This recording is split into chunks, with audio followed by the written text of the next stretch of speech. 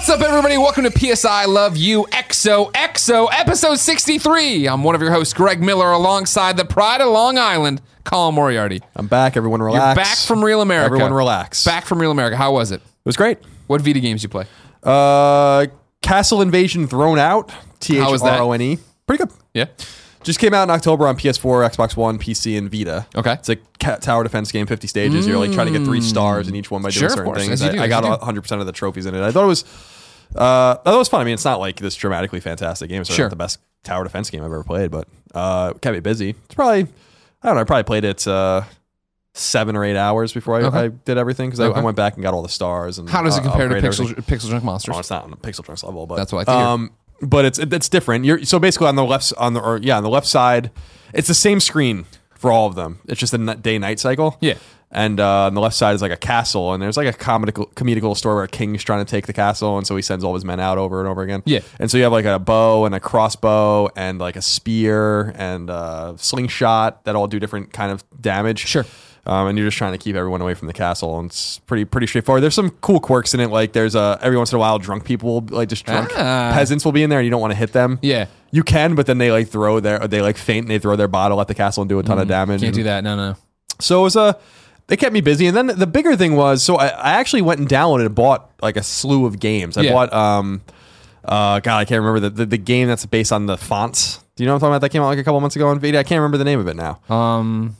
I don't know. I can't remember the name. Wait, what's based on? What do you mean? It's based on fonts. It's like a side scroller, like based on like Helvetica and all these things. No. This does sound typewriter. TYPE:RIDER. Okay, that's what it's called. Yeah. Didn't play that yet. Downloaded for free. Letter Quest Remaster, which I know you played a while. Great game. Yeah, really cool. I like, again, the challenges there of doing everything without vowels or certain letters. And I like that. That's why it works as a great mobile game, especially for a playing game, right? If you can play through and you're making progress, you feel like you're making progress. But at any point you see that, oh crap, there's still 3 challenges on this level I didn't get through. I didn't do the way they wanted me to do. Yeah, I liked it. Cute and fun. And then I downloaded something else, Exile's End, or whatever that game is called. It's like kind of a Metroidvania, but I didn't play that yet either. I mean, I had intended on playing more, but with the exception of the flight there and the flight back, I basically didn't touch my Vita at all. Of course, my nephews are playing it a lot, but I didn't. I didn't have my PS4. And then yesterday I got home, or 2 days ago I got home, I slept. I slept from... good Lord, man. I didn't sleep much when I was home because the kids are running around. You got to soak it all in. The family time, Colin It's really quite exhausting. Yeah, of course. It's quite rigorous. Got home at like 10 a.m. to 11 a.m. on Saturday. Right. Watched some Black Mirror. Ate a cheeseburger. Yeah. Then I went into... Where did you get the cheeseburger from? Rome. Nice. On Union. Yeah. Then I went to lay in bed. Sure. Erin's cousin and her friend were there. They were watching. In bed with you? No, they were watching in the living room. They weren't in bed with me. They were watching in the living room. I mean, I understand how, based on the structure of the sentence, how you kind of draw that conclusion, but they were watching Idiot Abroad. And I went into which is a funny show, but I went into the bedroom, laid down, and was playing Vita, fell asleep, woke up 1 a.m. Ho! Got up for a little while, did something. Probably some candles lit and all those kind of things. And then I basically, lit some candles and... You play the Crystal Bassoon? The Crystal Bassoon, and then watched a little TV. Then went back to bed, woke up for football. Of course. So I'm feeling pretty refreshed. But the point of that particular story was that I had nothing to play on PS4, so I was playing Ironcast still. Ironcast is so good. I told you about that one too. And I think I'm just going to take credit for that one. I'm sure you will. Then what happened was we got the Final Fantasy 15 code. Right. How much you put in? I downloaded it. Yeah. And then it does that tricky thing where it's like, oh, it's only 13 gigabytes. And then here's another 40 gigabytes. Jump on in. Just you try to jump in and it's like, you're fucked. You're like, God damn it. So I was like, that's fun. So that's when I was playing Letter Quest. Yeah. And it was Erin and my anniversary. So we went to dinner. I came back and then that night and played just a half an hour. I got through the tutorial. Now I'm pushing a car down the street. And how's it feeling? I don't want to say. It's 30 minutes. I mean, are you interested to play more? Yeah, definitely. But I hate those fucking characters already. I just hate them. I hate them. The boy band? Like, I just hate those characters. And I was surprised to see, like, our friend Vince wrote a review. I read a little bit of it. He was saying, like, the characters were some of the redeeming qualities of the game. And I'm like, if that's true, you're fucked. Then we're in bad shape. But the game's getting 8s and 9s, and not a huge surprise there. So I'm interested in getting back into it. The conundrum is that The Last Guardian, we should be getting that imminently. Yes. And maybe by the time this goes up. And I kind of feel like that should be our priority. Like in terms of you got Tim obsessed with Final Fantasy. Exactly. We can keep playing whatever the fuck we want. Exactly. So, and we have to go to PSX. So everything's all fucked up. So when Tim chimes in here, for topic of the week, or topic of the show, I guess. Topic of the week's copyrighted by IGN.com, trademarked by Pierre Schneider. When he comes in for topic of the show, which is ours, totally different, we'll have him give a little synopsis of, I think, his first 2 hours with Final Fantasy, what he thinks of it. But yeah, busy, exciting times. It's historic times. I was saying to Tim on Colin and Greg today, because these are two games that, may have never even come out. Yeah. Then they're coming out within a week of each other. And I think that's kind of extraordinary. So in terms of people that have been waiting for a long time for these games, as we all have, it's a pretty meaningful time. And I hope they're both very good. It seems like Final Fantasy 15 is what I thought it was going to be, which is good.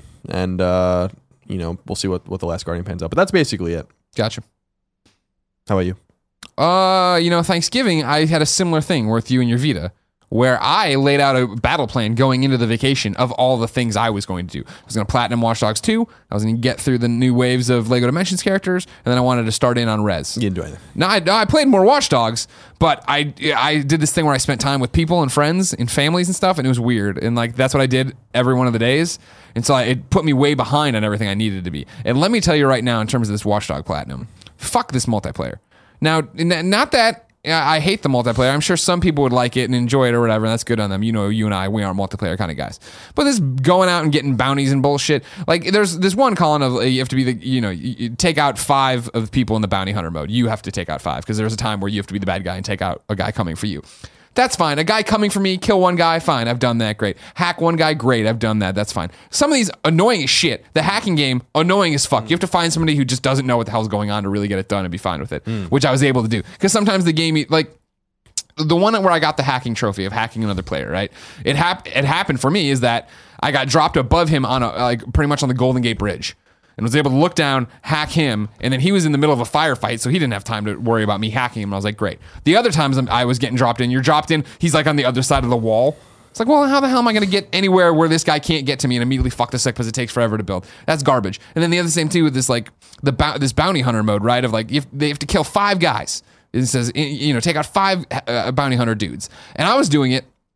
And I'm jumping in there, and I thought I was making progress because sometimes the cops, I'm getting dropped in, the guy's, 900 meters away or whatever. So I'm getting in a car, driving over to go get him or whatever. Cops kill him before I get there. Sometimes I'm tossed in there. Other, bounty hunters that are allies or whatever, they've killed him before I get there. I'm like, oh man, these are adding up. And it's like, no, you have to be the one apparently to kill this guy 5 times. Which sucks in case that if I'm wrong on this and this trophy is glitched, which it probably isn't, but you know what? I think I got 3 in a row yesterday and then started getting the other thing.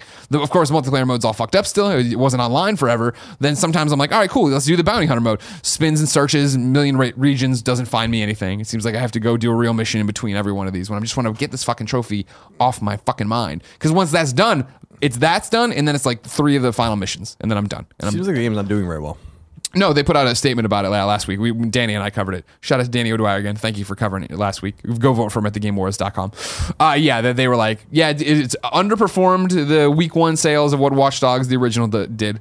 Which I think most people would have expected, seeing as how the original Watch Dogs was touted to be this next gen, But it's still, their statement actually is interesting because their statement last week was, it's underperforming, but we think that, and it's totally PR spin, obviously, reviews and streamers and all this other stuff, there's a chance for this game to still be super successful. No, I don't think so. Super successful, no, but it will be an interesting one where we talk about, Bethesda doesn't believe in the IGN, the review model anymore. There is a different life out there now. But I would have to say what you're seeing now is pretty much what it would be. Although I still feel, and I won't be a dead horse for a listener, but last week with Danny, I was talking about this, where the people I was playing with over the weekend, not this weekend, but last weekend, we were all saying how this game has no business being this good and this fun, and it's a game that snuck up on everybody I was sitting around talking with. These are all our pals and Scott Lowe and those types, and how that was really interesting. It reminded me a lot of when Far Cry 3 dropped. And Far Cry 3 dropped, and nobody really gave it a second look. There was a million other things to play. And Mitch Dyer at IGN, I remember telling us in Game of the Year meetings, no, you're sleeping on this. You have to play this. You have to. And I'm not saying this is as good as Far Cry 3, but it's got that same thing of this is so much fun. This is such a great world, And none of us knew until we sat down at break to play it. If that'll carry over to sales, who the fuck knows? Far Cry 3 was fucking awesome. Yeah, it was. Really, really, really great. And that's why Far Cry 4 was good and Primal was good. Yeah. And the fact they just keep making the same game. Yeah, I never beat Far Cry 4 or Primal. But, I was looking at my trophies. I've been playing a lot of games. I just really kind of deep in it. Mm-hmm. Deep up in the game. Are you up the game's ass that you're always saying don't be up the game's ass? I'm getting close. I'm getting pretty close. Yeah. But I'm not quite there. I just feel like it. I'm in if that you're mood. in the mood, go for it, yeah. Yeah, because between Battlefield, I beat Battlefield 1, Titanfall 2, and Call of Duty back to back to back. And I really enjoyed my time playing on, people were busting my balls saying, like, why do you always say that you played those games on hard difficulty? I'm telling you so that you understand that my experience might not be normal with the games in terms of difficulty and especially in terms of game time. Because people were saying, like, how long did Battlefield 1 take? And I'm like, I don't know. You don't ask me. Like, yeah. You're not the median. No. But I will give a special shout out to, Infinite Warfare. I beat it on Veteran, and then I was like, I'm not going to go out and get the collectibles. I'm kind of over it. I'm not going to get the platinum anyway because so many of them are relying on zombies. But I did go to play the zombies in Spaceland mode. The game's fucking cool. Yeah. Like, it really, really, I don't know. I didn't play last year's too deeply, so it could have been like this too, but I feel like there's like an incredible amount of depth to that particular mode that I wasn't seeing what's happening? in zombies. What about it? Just like I like the collectible card system of like having these cards activated and then unlocking obviously new sections of the map as you go, which is not necessarily novel in that respect, but I just like the thematic kind of 80s vibe to it. And then, there's just something cool about that particular mode that I would play online with people if I didn't have to play with random people. But I'm not going to bother too much more. Hey, the game feels so good though. I was playing it a lot by myself and you can buy these things that like revive you automatically, so it makes it a little easier for you, but it was pretty good. I wanted to give it I actually deleted, I have the disc and I deleted it off my, like the game data off my system. And then I'm like, I should have done that. Yeah. And so I went and downloaded my save and like off the cloud and then put it back on and played that for a little while. And I'm like, yeah, it's pretty good. So I leave it on there. And then I did jump back into Tomb Raider for a little while in addition to Ironcast, because I was playing Ironcast and I don't think we talked about it on the show too deeply, but Ironcast came out, I think, last year, but it's 2015, but it's a great game. It's match 3 meets mech combat. It's pretty good. But then I was playing Tomb Raider, and I'm like, I think I have to start this over again. Like, I just don't know what the fuck's going on. How far did you get into it? I thought you got just through the first... To the Soviet compound, I think. Okay, so, I mean, it's not too much, but I was playing and running around. I'm like, I just don't know what the hell I'm doing. Yeah, that's always a bummer. So, because I think that's one of the games I really would like to get through before the end of the year, maybe over break. Sure. So Final Fantasy 15, The Last Guardian, and then Tomb Raider. And then maybe Tomb Raider, yeah. Because nothing else after The Last Guardian, that's basically it. Yeah. So... unless there's some random downloadable games that might be interesting. I don't know. We'll have to wait and see. We'll see what's on that there report this week. You know what I'm saying? If you didn't know, ladies and gentlemen, this is PSI Love You XOXO. It is kindafunny.com's PlayStation podcast. It is the #1 PlayStation podcast on the internet, and it posts every Tuesday at 9 a.m. Pacific time on youtube.com/kindafunnygames. That sneeze has been brewing for like a good 15 minutes. Yep. You okay? Oh, I'm good. Thank you. And podcast services around the globe. Before we jump in the show proper, let's go through housekeeping. #1, PSX is happening. This is our final show until PSX. Remember that Sunday at noon, that's December 4th, we are doing our panel, PSI Love You XOXO live at PSX. Then we're doing a meet and greet right after it at 1 p.m. That's all, of course, in Anaheim. However, it's important to talk about the scheduling of this here PSI Love You XOXO. So what's happening is Saturday, they're doing the press conference in the morning at 10 a.m. They called it, you see this, the PSX Showcase? They're trying to get away from the press conference now. No, yeah. It's a press conference, all right? They're going to sit there. They're going to tell you about cool video games and stuff. What we're doing is starting a pre-show, 9:30 in the morning Pacific time on twitch.tv/kindafunnygames. We will talk about what we think is going to happen, even though we're going to do that here, but we'll have updated things on all the rumors and leaks and all that jazz. 10 o'clock, we'll switch over, watch the stream along with you, react live, and then whenever the PlayStation press conference /showcase ends, we will pick up, do a post-show reaction thing with you that will be your PSI Love You XOXO episode for that week. That will be episode 64. However, that one will go up, we'll do it, we'll then put it all out to the podcast services that Saturday. Then Sunday's panel will be a bonus episode for you that we'll post as usual Tuesday at 9 a.m. Does everything make sense there? I think so. Here's the other thing I want to talk to you about, Colin. A while back, you might remember, I said, hey, developers, you got something at PSX you want people to come see, you got to tell me about it. We'll throw you a little bit of promotion here. I got one from Yuchi. You ready? Yuchi says, hey, Greg, thank you for giving us another chance to promote a game that we have worked tirelessly on for the past several years. As you mentioned to Mr. O'Dwyer, we live and die on these passionate, loyal, small communities. It would mean so much to us to give our game another shout out before PSX. Here goes. Fallen Legion is a high-speed action RPG with an easy-to-learn but hard-to-master skill-based gameplay. When not in battle, players are tasked with on-the-spot decision-making that will have both long-term and short-term consequences. We really took the kind of funny best friends feedback to heart, because if you remember, this is a game we debuted. We did a Let's Play for back in the day from the spare room. Feedback to heart, and went the extra mile with our PS Vita version of the game. There will be more news about this at PSX. For those of you planning to attend PlayStation Experience this week, we will be there with a new playable demo of Fallen Legion on PS4 and, for the first time ever, the PlayStation Vita. Then, Yuchi's a good guy, spells out this name, and I'm still going to screw it up, right? Xanthe Hewn. That's your name? Xanthe Hewn. Yeah. Okay, good. The voice actress for Princess Cecil and many other beloved RPGs will be at the Fallen Legion booth on December 3rd at 3 p.m. for a meet and greet with fans. We hope to see you there. Thanks again. No, thank you, Yuchi, for sending this one in there. And yes, Fallen Legion, of course, a Let's Play we've done here on youtube.com/kindoffunnygames. It will be the one that I annotated to at the end of this episode. Colin, let's begin the show with what is, and forever will be, Roper's Report. Time for some singular possessive news. There are 6 items on this. A PSS bake a dozen. It's a slow week. So the first thing I want to do is just a PlayStation Experience rundown. I think you already hit this up, but I thought people might be curious if they were going to PlayStation Experience. What's happening at the show other than our own panel and the keynote address? Sure. So, and then also what games will be there. There are about 100 playable games.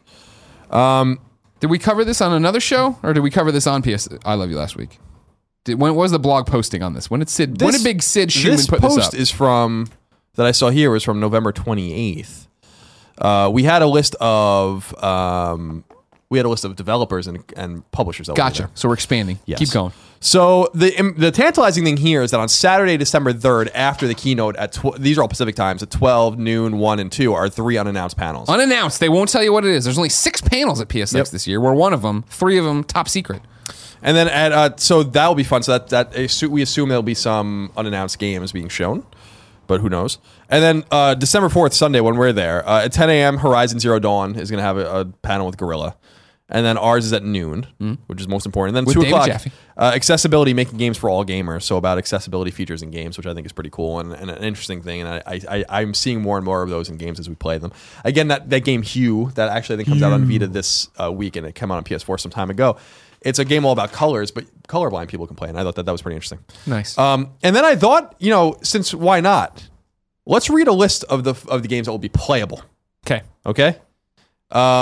So these are playable games that will be on the show floor according to the PlayStation blog. 2064 read-only memories, which has been in development for a long time. 3-on-3 freestyle, Arrow, Ace Combat 7, which we've been curious about. Yeah. Batman Arkham VR, which is already out. Bound, which is already out. Boundless, Brawlhalla, Chasm, which I can't wait for. Cosmic Star Heroine. I don't know what's going on with this particular game. You've been banging the drum on this one forever, but then you went quiet because they went quiet, and this is where the hell's this game? First PSX was in 2014 when we were still at IGN, was when I had first discovered this. And I'm like, yes, oh yes. This particular game looks fantastic. For people that don't know, Cosmic Star Heroine is a 16-bit style role-playing game on PS4 and Vita. That really looks like Phantasy Star, the Genesis classics. It was supposed to come out late this summer. They've been tweeting about it. I think they're just still working on it. So, disappointing, but we have to wait.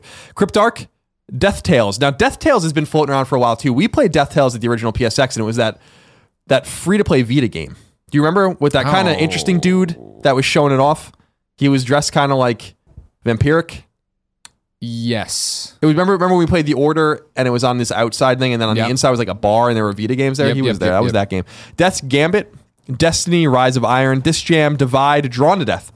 And again, we'll have David Jaffe on our show. What up, Jaff? Earth Knight, Eider, E-Valkyrie, Everything, Fallen Legion, Fantasy Strike, Farpoint, which looks fucking awesome, Flint Hook, For Honor, Full Throttle Remastered, Future Unfolding, Future Grind, Gang Beasts, Garu, Mark of the Wolves, Nog, Graceful Explosion Machine, which is a great name, Gravity Rush 2, GT Sport, Hatsune Miku, Project Diva, Future Tone, Hearthforth, Alicia. Hell yeah. Our first ever PSX shout out for 2016. Here They Lie, Horizon Zero Dawn, Human Fall Flat, I Expect You to Die, Jenny LeClue, Detective Vu. And I'm a big Jenny LeClue fan. I've talked about this one. Yeah. You like Flan? I fucked that up, but you know what I mean. I'm a fan of it for real. It's a game you should look out for. I do like Jenny. Just Shapes and Beats, Killing Floor 2, which is out, Knights and Bikes, Let It Die, Loot Knights Rascals. and Bikes, another game that looks fantastic too. I think that's the game. Full disclosure, I kickstarted that one. That's the game from the dude from two dudes from Media Molecule broke off to go do that. Mages of Australia, which is Dan Edelman's other game, in addition to Chasm. Masquerada, Songs and Shadows, MLB The Show, Monster Boy and the Cursed Kingdom, which looks great. Monsters and Monocles, Mosaic, NBA 2K VR, Nidhogg 2, Night in the Woods, Neo, which looks awesome, Abduction, Orcs Must Die Unchained, Persona 5, Woo-hoo! Plague Road, Pax Nora, Psychonauts in the Rhombus of Ruin, Pyre, Rain World, Rainbow Six Siege, which is interesting. That's probably the oldest game on here. Randall, Raise the Dead. Did that game ever come out? Randall Raise the Dead? Randall and Raise the Dead. Raise the Dead, RAY''S, the Dead. Not to my knowledge. That game has been bouncing around for a while. Refactor, Resident Evil 7, Biohazard, Riggs, Robinson the Journey, which is out, Salt and Sanctuary, which is out, Shadow Warrior 2, which I think is out, Shakedown Hawaii, Smugglecraft, Snake Pass, Sniper Ghost Warrior 3, which I played. Did we see... No, we saw Sniper Ghost Warrior 3 at GameStop Expo. Right. Sonic Mania, Star Wars Battlefront, Rogue One, Scarif, Star Wars Battlefront, Rogue One, X-Wing VR mission, which I can't wait for that. Static, Street Fighter 5, Sundered, The Church in the Darkness, The King of Fighters 14, The Last Guardian, Tooth and Tail, Uncharted 4, Thief's End Survival. The survival mode looks pretty cool. Until Dawn, Russia Blood, VR Worlds, Watch Dogs 2, Zing, The Land Beyond, Yakuza 0, Yeek, or Y2K, I'm sorry, Y2K, Yeek. Why is it spelled Yeek? Y-I-I-K. Because it's the Roman numeral, too. No. It says Yeek, a postmodern role-playing game. That's the name of it now. And Yooka-Laylee will be playable. So that's that. So we're excited. Good. Yeah, I can't wait. And then meet and greets. So what it says here is, for the first time ever, we'll be doing meet and greet and autograph sessions at PlayStation Experience. Pack your rarest gaming memorabilia and get them signed by the following. So Saturday the 3rd, from 12 to 12:45, Tim Schafer, our friend from Double Fun. And then 1 to 1:45, 2 to 2:45, and 3 to 3:45, TBA signings 1 through 3. These are the people leaving their panels, just like us, probably going straight over there. Right. And then 4 to 5:30, Yoshinori Ono. Oh, the Yosh! And Capcom Cup Finals. And then on Sunday, 12:4, 11 to 11:45, John Gonzalez, who wrote Horizon Zero Dawn, and he wrote Fallout New Vegas as well, in case you want to get his autograph. 12 to 12:45, TBA signing number 4. 1 to 1:45, us, Greg and I, and Tim. 2 to 2:45, Yasuyuki Oda from King of Fighters 14. 3 to 3:45, Masachika Kawada from Resident Evil 7. And then 4 to 4:45 and 5 to 5:45, TBA signings 5 and 6. Collectible cards will be back again for the third year in a row if you want to get those, which are cool. Yeah, you basically get those to make a full deck by going and seeing different games and different panels. And there will be merch as well, which we're excited about as well. And some of the plushies they're showing are dynamite. Let me see. Oh, Parappa. I have Sackboy plushie, but I want the Sackboy plushie. Okay, so that's it for number 1. I just thought I'd get everyone caught up. We hope to see you there at PlayStation Experience 2016 in Anaheim, California. I think that's how they say it. It's very much how they say it. And if you can't join us there, remember Saturday, twitch.tv/kindoffunnygames. Watch along and then reaction stream and all that jazz. Number 2. No Man's Sky has gotten its first substantial update nearly 4 months after the game launched on both PlayStation 4 and PC. Hello Games is calling this update 1.1 the Foundation update, with more updates promised for the future. I'm going to go ahead and correct that for me. As the developer points out, 7 smaller patches were released in the 6 weeks after the game's release. While the nearly 3 months since then, the team, quote, has been hard at work on development, testing, and certification for the Foundation update. It won't be our biggest update, but it is the start of something, end quote. The studio continued saying, quote, the discussion around No Man's Sky since release has been intense and dramatic. We have been quiet, but we are listening and focusing on improving the game that our team loves and feels so passionately about. Positive or negative feedback, you have been heard, and that will truly help to make this a better game for everyone, end quote. So interesting news in there is that there will be a bigger update. In the future. Apology writes into kindoffunny.com/PSQ just like you can. It says, if there is to be an update someday for No Man's Sky, do you think we'll see it at the Game Awards? A public mea culpa, so on and so forth. Then he came back and edited it, and he said, and now, since the V1.1 update has dropped and I've already played it, the question can change. Will this be enough for folks? Would anything be? What should Hello Games do from here to win people back? Now, the update, I read about it on Kotaku the morning and went up there. Sounds cool. You know, they're going through changing the way planets work in certain ways so things aren't as rare, But the base building stuff actually looked neat, unlike Fallout where it looked like it's shoved in. And a game where I'm exploring planets, setting up my own base seems neat, and if I can expand it. I haven't jumped in to play it yet. I was too busy this weekend. Is it going to be enough for people? Of course not. Can anything ever be enough for this? No. No Man's Sky is always going to be the butt of the joke. I don't think it could possibly go far enough into the future, full circle enough with the next big update to ever make people go, all right, we got there in the end. Because even this Like when this update went out, all the Sean Murray tweeted again finally, and he was just like, if it was something to the effect of, if you knew what it was like on the other side of this, we're very proud of this, whatever. And people are like, next time think about releasing a game with things in it and da. There's so much hurt and vitriol and anger already out there that I don't think you can go through and fix that burn. No, I said on Colin and Greg Live this morning when we discussed it for the first time, because we just got back from the break, that there's no good option for them. So out of all of the bad options available, this is the best one. That they can't just, Hello Games, I think, will never release another game. And so, at least under that name and with this team, how can they possibly get away with that? I mean, like the and I'm not saying they can do what you want, they can get away with it, but I would never buy a Hello Games game. Until I saw out in the wild, and everyone, like they're going to be hurt. They ruin themselves for this, and I've said in the past that, hyperbole aside, they really did fuck this up, and they're not the only ones culpable. Sony's totally culpable for this too. And I would say again, and I'll say it again, mainstream game media is totally responsible for this. Hyping this game through the roof. I remember as clear as day seeing this game for the first time at E3. It won Game of the Show from a bunch of sites, and I'm like, why? It's not. There's no way this game can deliver what it's saying it can deliver. I knew that from the beginning. I feel like I was one of the only people that wasn't disappointed, because I said from the beginning, like, there's no way that this game is what you think it is. Yeah. And as people said, a mile long and an inch deep, and that's what it was. And so I feel like that media culpability has to be brought up on this as well. Sony's PR culpability of getting involved in this game and making it sound cool and giving it all this E3 time. They really didn't do Hello Games any favors, but Hello Games didn't do itself any favors either. Sean Murray certainly didn't do himself any favors. And as I said when this all started, and we kind of we had a more reserved tenor about it. We were like, we don't really know, and where's the information? But I will again point to Jim Sterling's, I think, very fair video that he did on the Jimquisition, where he's like, well, this does seem kind of out of control, right? But here is what he said about X, Y, and Z. And he did, it does seem like they lied, or at least, lie is a strong word. I don't know if they lied.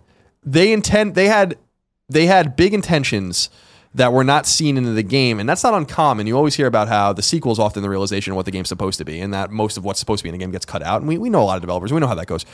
But they really did screw this game up. But I don't know if it was just them. I think that if this was an indie game for $40, a Witness-style price point, with very little exposure or less exposure, with less promises made, with less of a lead time, this is a great example of a game that needed to go away for a long time instead of being shown over and over again. I think that people would have accepted it for what it was, but because the media insisted on hyping it so much, and because people insisted on this being something that it clearly wasn't going to be, and because Hello Games continued to promise things that weren't in the game and talk about things that weren't in the game, well, that was a maelstrom of fucked, So what are they supposed to do? They only have a few options.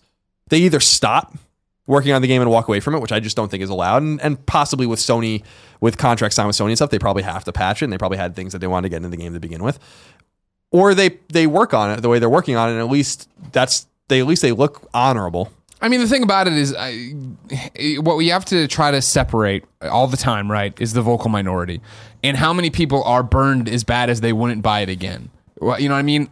I would buy a Hello Games game again. Again, though, I don't know if I would buy what they're selling on E3's stage, which I didn't back then either when they did this and people were saying that. And I was like, wait, the Joe Danger team is making a world that never ends and has infinite planets in it? Like, that doesn't sound right. I remember and I don't remember what E3 it was, but I remember you and me being on the same team arguing for some other PlayStation exclusive probably of that should have been game of the show because it actually showed more gameplay than we knew what it was. And so that was the thing of like, all that aside, I enjoyed No Man's Sky, but and I always go back to the fact though that my expectations had always been, what the fuck is this game? You're not making a case for it. And then when me and Kevin actually got to go play it, I was like, oh, okay. I haven't been paying attention to this. I'm not running off trying to think about being a space pirate or whatever. I'm thinking about running around scanning shit. And when that game came out, that's what I did. I ran around scanning shit. And I was like, all right, fine. I think there's enough people who are like that, who played it and it wasn't for them or this, that, the other. I think there's the vocal minority that is super riled up and thinks he's a liar and they're going to do this and they're going to say mean things on Twitter and do all that horrible shit. Somewhere in the middle is the truth in terms of like what the actual, I think everyone knows. If you were to ask the general populace and have a vote, No Man's Sky was a failure, right? Period. I think that's what it's going to be. But I don't think the failure or the failings were so egregious that you have people who are never ever going to do. I mean, look, how many chances did Peter Molyneux get before everybody was like, "Yo, no, dude, we're not playing this ever again." That's true, but I do disagree. That I was talking to Dagan, my brother, about this past week, where I was like, I can't think of a bigger, more high profile catastrophe actually in games, like really. And some people were being like, "Well, what about Alien Colonial Marines or something?" Yeah. I'm like, well. I don't know that it was even this high profile. I don't know that we had any real expectations for the game. It was a bad game, but I don't remember being this crazy. Some people were bringing up even Mighty Number 9 or something. I'm like, no, again, like those games weren't on E3 stages at first party conferences with massive first party banners and commercials and marketing and first party PR taking over for the game and all this kind. I'm like, I think this is one of the most catastrophic failures in games ever. Where do you put it up? Where do you compare it to The Order? Well, The Order, I mean, and honestly, The Order is a better game. I mean, like from what I played at least The Order had a purpose and a beginning and an end, and they didn't really not deliver what they said they were going to deliver. We just had higher hopes for. In other words, like Ruin those guys had a vision that I don't think was realized because they were so obsessed with the technical fidelity of the game, which was great, but the game didn't turn out well because it's 5 hours long, and they had there was something there. They just didn't realize it. I think The Order 1886 is a better game than No Man's Sky, and I would if I had to prefer one or the other, or recommend one or the other, I'd recommend The Order 1886 because at least it's a game, and I played No Man's Sky for, 5 hours or less. Yeah. And I knew I didn't like it from the beginning, and I tried to give it my all. I didn't like it because of what it was. I did not like it because of what I thought it was going to be or what they didn't promise. I didn't even know. I didn't really care. I wasn't paying attention. Well, see, doesn't that come down? Because I'm the opposite, right? Where I would totally pick No Man's Sky over The Order. And like, not that I hate The Order. No Man's Sky, again, and I know this is, but I guess, again, throwing out all the marketing bullshit and who failed where and all these different things, right? No Man's Sky delivered what I wanted it to deliver. A chill experience of going around. It's the same reason, right, why you don't like play Minecraft, right? Like, you don't want to just go around and explore and make up your own game, make up your own world. It's also the reason why I think, in a way that I feel like I didn't like Dragon Quest Builders either that much. I actually deleted it, I think, off my Vita because I was like, you're never going back. I'm never going back to this game. See, that's the thing is, for me, No Man's Sky, I didn't play the patch this week, but even before the patch, I've been wanting to get back to No Man's Sky. I want to just go chill out and listen to podcasts again and go through and get the best ship and figure out, I have like the silver trophy for walking or whatever, so I'm on my way to the gold one and all this other shit. Like, that's the thing of like, I still like that game. I still find endearing qualities, but it's very similar to like every time, we get people yell in the comments, right? Of like, they're sick of hearing the question of like, I just bought a Vita. What should I play? Or should I buy a Vita? Or should I buy a PlayStation 4? Like, it's about what your personal preference is. Right. If you want if you want a story and you want the technical fidelity and you want it to look like, The Order, then I would definitely tell you to go buy The Order if that's your kind of game. I would never recommend to you, No Man's Sky or Minecraft or whatever. That was what was so interesting about Dragon Quest Builders, is that it was a game type you're not a big fan of fused with a game world you love. Yeah, that I really wanted to love. I'm looking here on because you were saying like a vocal minority, but is it? I mean, that's the I think that again, it's not the vocal minority of it was a disappointment, they didn't live up to their word. I'm talking about the people who feel so burned they would never buy another Hello Games game again. And I think that it also is I think the future of Hello Games is that they will continue to work on No Man's Sky expansions. They will continue to work on updates. They will continue to build the game, and they will try to make this a redemption story. And I think the redemption story wins enough people over that, yeah, they get to make another game. They get to do another thing, but it'll be looked at more as, all right, cool. You're not going to be on E3. You are making another Joe Danger. You're not out there making this game that clearly got away from everyone and nobody knew what the hell they were actually doing until it was too late. I'm looking at, I think you could be right, first of all, but I'm looking at, just because we only have anecdotal evidence, right? And that's the anecdotal evidence that you get about, well, is it a vocal minority who really dislikes the game and stuff like that? Well, I'm on Steam. Mm-hmm. But this is the same, yeah. 78,819 reviews marked mostly negative. Sure. But most recent reviews are mostly negative. Yeah. And I can't, because I have literally no fucking idea how to use Steam. Yeah. So I know that there's a way to see how many concurrent players there are and what the max is and all that. I have no idea how to look at that. But as far as I understand, with things that were going on a long time ago, like that number is catastrophically bad. It might be better now that the updates. Sure. But again, this is going into the YouTube comments. By that, then the people who watch this show hate it. The people who watch our content hate us. You know what I mean? And granted, a lot of you fuckers do, and we don't give a shit. Look at us. But I think that's the thing. They keep coming back for some reason. It's the thing. For another week. It's always my argument with me in Yelp reviews, right? Where when I noticed on Yelp that I was only reviewing when I was mad, when I was angry, when I felt like I had been wronged. I think there's a lot of people out there who feel that way. Don't get me wrong, but I think there's just as many people who bought No Man's Sky and were like, "Oh, this isn't the game I wanted it to be," but it's not terrible. It's not fucked. It's not. It's just boring. It's not the same people would say that about Minecraft, right? I mean, like I think there's and I'm not saying No Man's Sky is Minecraft. Clearly Minecraft's a better game. Maybe one day with some of these updates, they get to where they should be. But I'm saying, I don't think the earth's been salted. I think if there's one thing people like, it's a redemption story. And so if it is Sean Murray dying on the cross here and his team working in silence for X number of months, X number of years, making all these updates, finally getting to a point where he's going to sit down with Patrick Klepek and give him like a 4-hour long interview where they ask everything and figure out what happened, and he apologizes and says, they fucked up and they've learned so much, and Then you add another 2 years of development time to that, of them working on another project and someone believing in them. Because again, whether you think the game was boring, whether you think the game was interesting and fun and not obviously compelling in the same way Uncharted 4 is compelling, I think there is a publisher out there who would still be like, oh, okay, cool, let's give you another shot, because there's enough fucking crazy ass developers who have made fucking terrible games that continue to make games. Sure.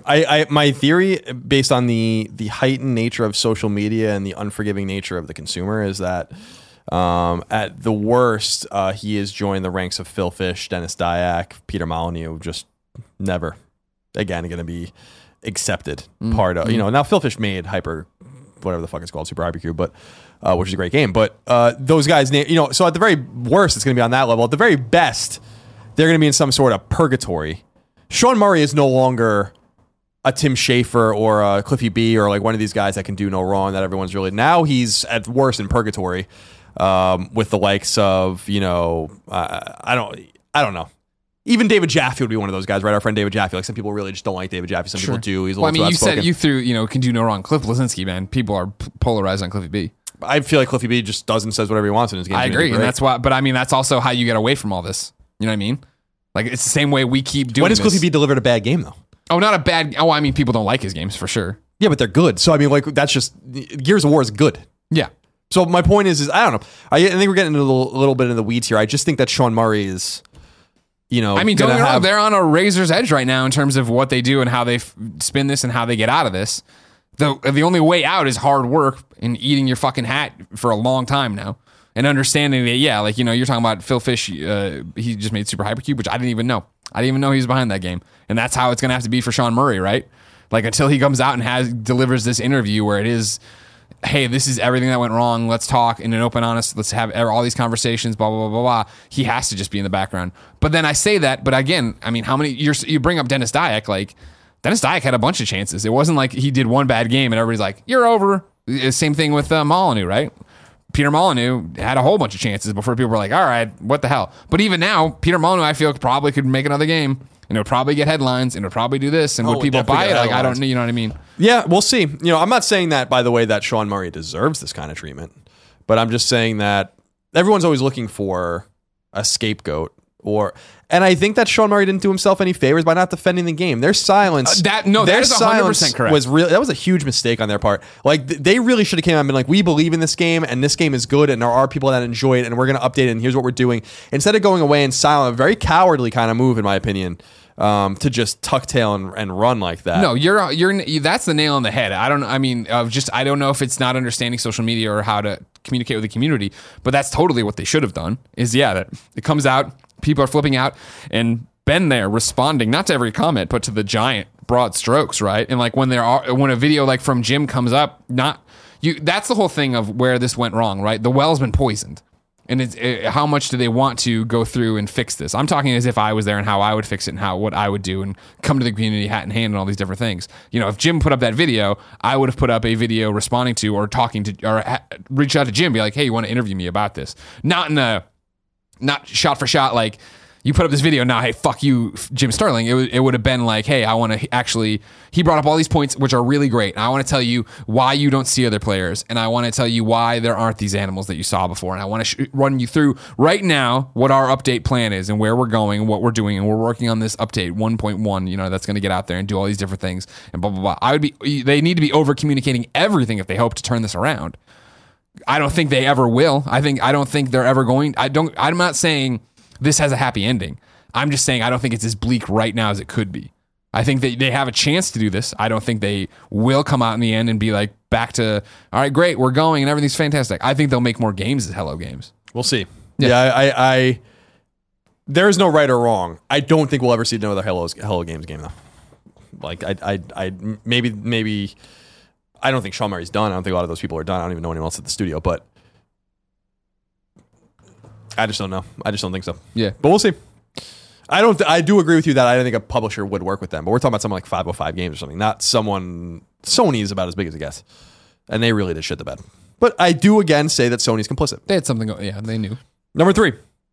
Telltale has broken its silence about the 3rd season of The Walking Dead. Yay. Episode 1 of the 5-episode arc, called The Walking Dead: A New Frontier, launches on December 20th for $4.99 and will be available on both PlayStation 4 and PlayStation 3, as well as elsewhere. A season pass will cost $24.99. A retail version of the game will be released on February 7th, though only episode 1 is likely to be available at that time, with access granted to the other episodes thereafter as they're released. 100%. Yay! Are you excited? Yeah, I am. I got to get back to 2, and I'm wondering if I should just go back. 2? No, I didn't even start it. Okay. I played 1 on PS3 in 2012.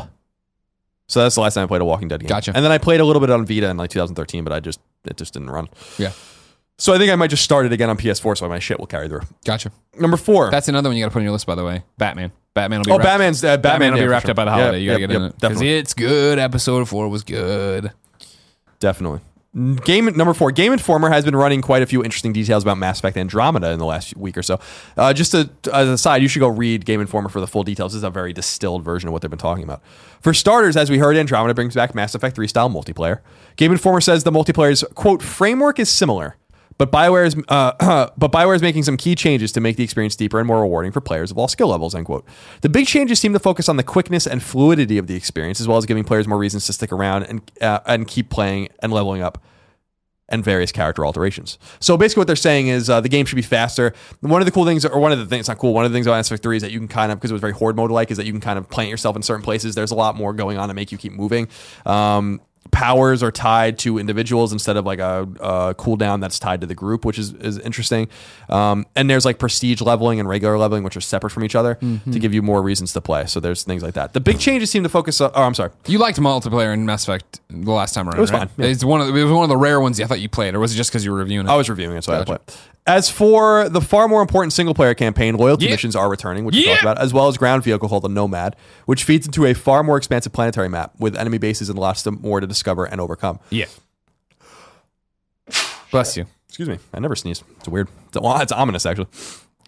So maps are much more expansive. There's ways to like send forward teams to find enemy bases. There's a lot of shit going on there as well. EA's Origin store currently has 3 versions of the game listed.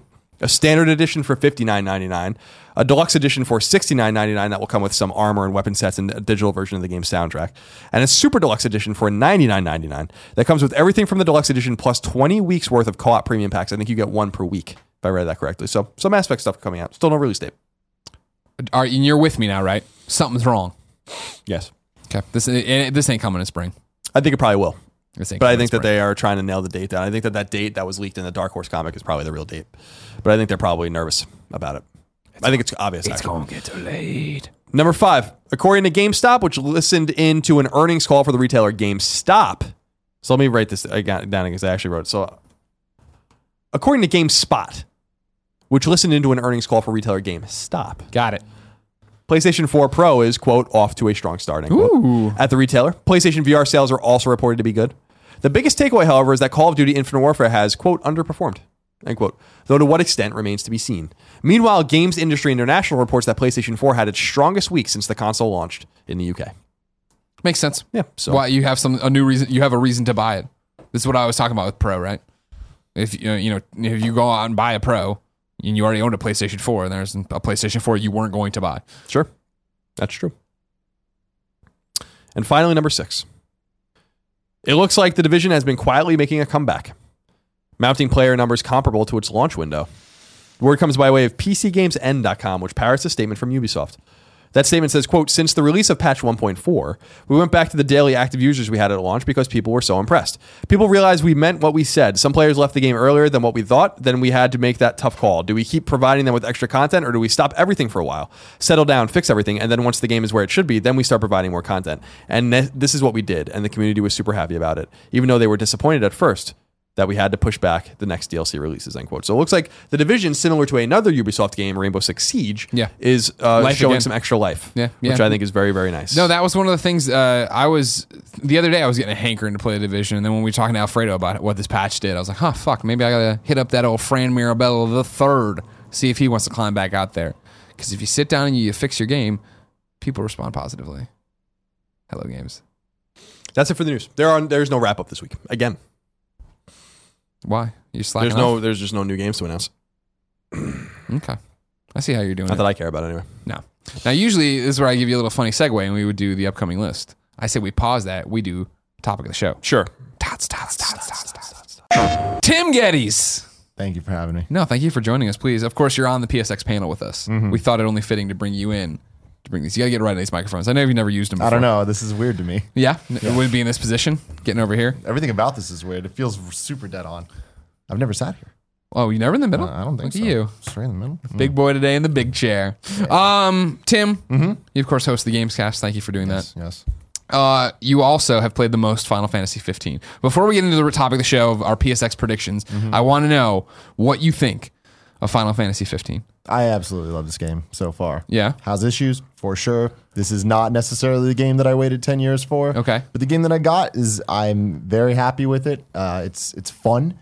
And I mean that both from a gameplay perspective, but also from a atmosphere, story, character perspective. And I think that that's different than what Final Fantasies have typically done. Gotcha. I think the last time we kind of really saw that was Final Fantasy X-2, when they did the whole J-pop, K-pop girl band thing. But that still kind of had the super ridiculous anime storyline. And the characters, they sang and danced, but that felt completely disconnected to the story. Okay. It makes sense here. Here, the boy band. Yeah, exactly. But it's not a boy band. It's bros. Yeah. It's bros going on a road trip. And I mean, the fact that this game starts off with the car breaking down, a lot of these things we've seen in bits and pieces over the years, but it starts off with the car being broke down. They're all bitching at each other and just talking shit like friends would. Yeah. So many bad jokes, so much stupid puns. It's like, it reminds me of us a lot. Like, and that's cool. Do they have a Kevin?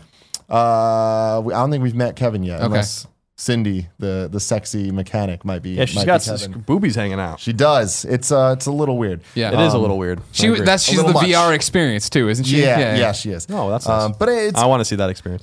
It's great, man. I mean, I'm good. I'm glad you're living up to the hype for me. I'm glad. The thing that I didn't like was the downloads and the amount of patches, the amount of freaking ridiculousness. But once that all came through, I'm 2 hours in. I want to do nothing in my life but play. So that's a good sign. I just like it. It feels, I was telling Colin this earlier on Colin Greg Live, I like how it feels less like a typical JRPG with all the tropes and stuff. And it kind of doesn't ever feel like a parody, which I think is important. It kind of feels like it's like they're like, all right, we do need to change some things up, but not go fully Western, but it feels Western in presentation, which I think is an important thing. This feels like a AAA game. And I think that's cool because back on the PS2, Final Fantasy felt like that. When Final Fantasy X was coming out, that was like a big thing of like this. That was a huge deal. And then once 12, 13, 14, whatever, Final Fantasy kind of became less of a marquee title. And I think that this is really going to bring it back. Okay. Well, I'm sure you can stay tuned, ladies and gentlemen, to the Gamescast and Colin Greg Live for the next 2 months as we all play through this game and try to go through and figure out what the hell's going on. I can't wait for you to play. I'm excited. I'm looking forward to. I'm at that point. I'm at that. Do I just want to? I feel like I got to just commit and get these goddamn Watch Dogs trophies done. Yeah. 3 mission trophies left. 1 online multiplayer. 1 and I'm done. I agree. I think you should do that first. Thanks. Give me a pound. To not go too long on the Final Fantasy thing, I just want to say this before you play the game. Yeah. The characters and story interaction. Noctis. Stories might not even be the right term to use because like so far the story's been pretty light, but more just like the characters and the world building. That combined with the ridiculous amount of side quests and just go kill these things, go get this. It's like it's a Greg Miller game. Ooh, that's exciting. And also, Noctis's name reminds me of Knockwurst, and that makes me think about sausages and such. Yes. Ladies and gentlemen, it's time to play everyone's favorite kind of funny game, predictions. This is where we will give you 5 predictions from each one of us for PSX 2016, and then Mitchell Morgan, M-Dog himself out there, will tabulate the results, get down to the decimal point for Colin, and we will decide who wins. To remind you, I won the E3 predictions. No, you didn't. Yeah, I did.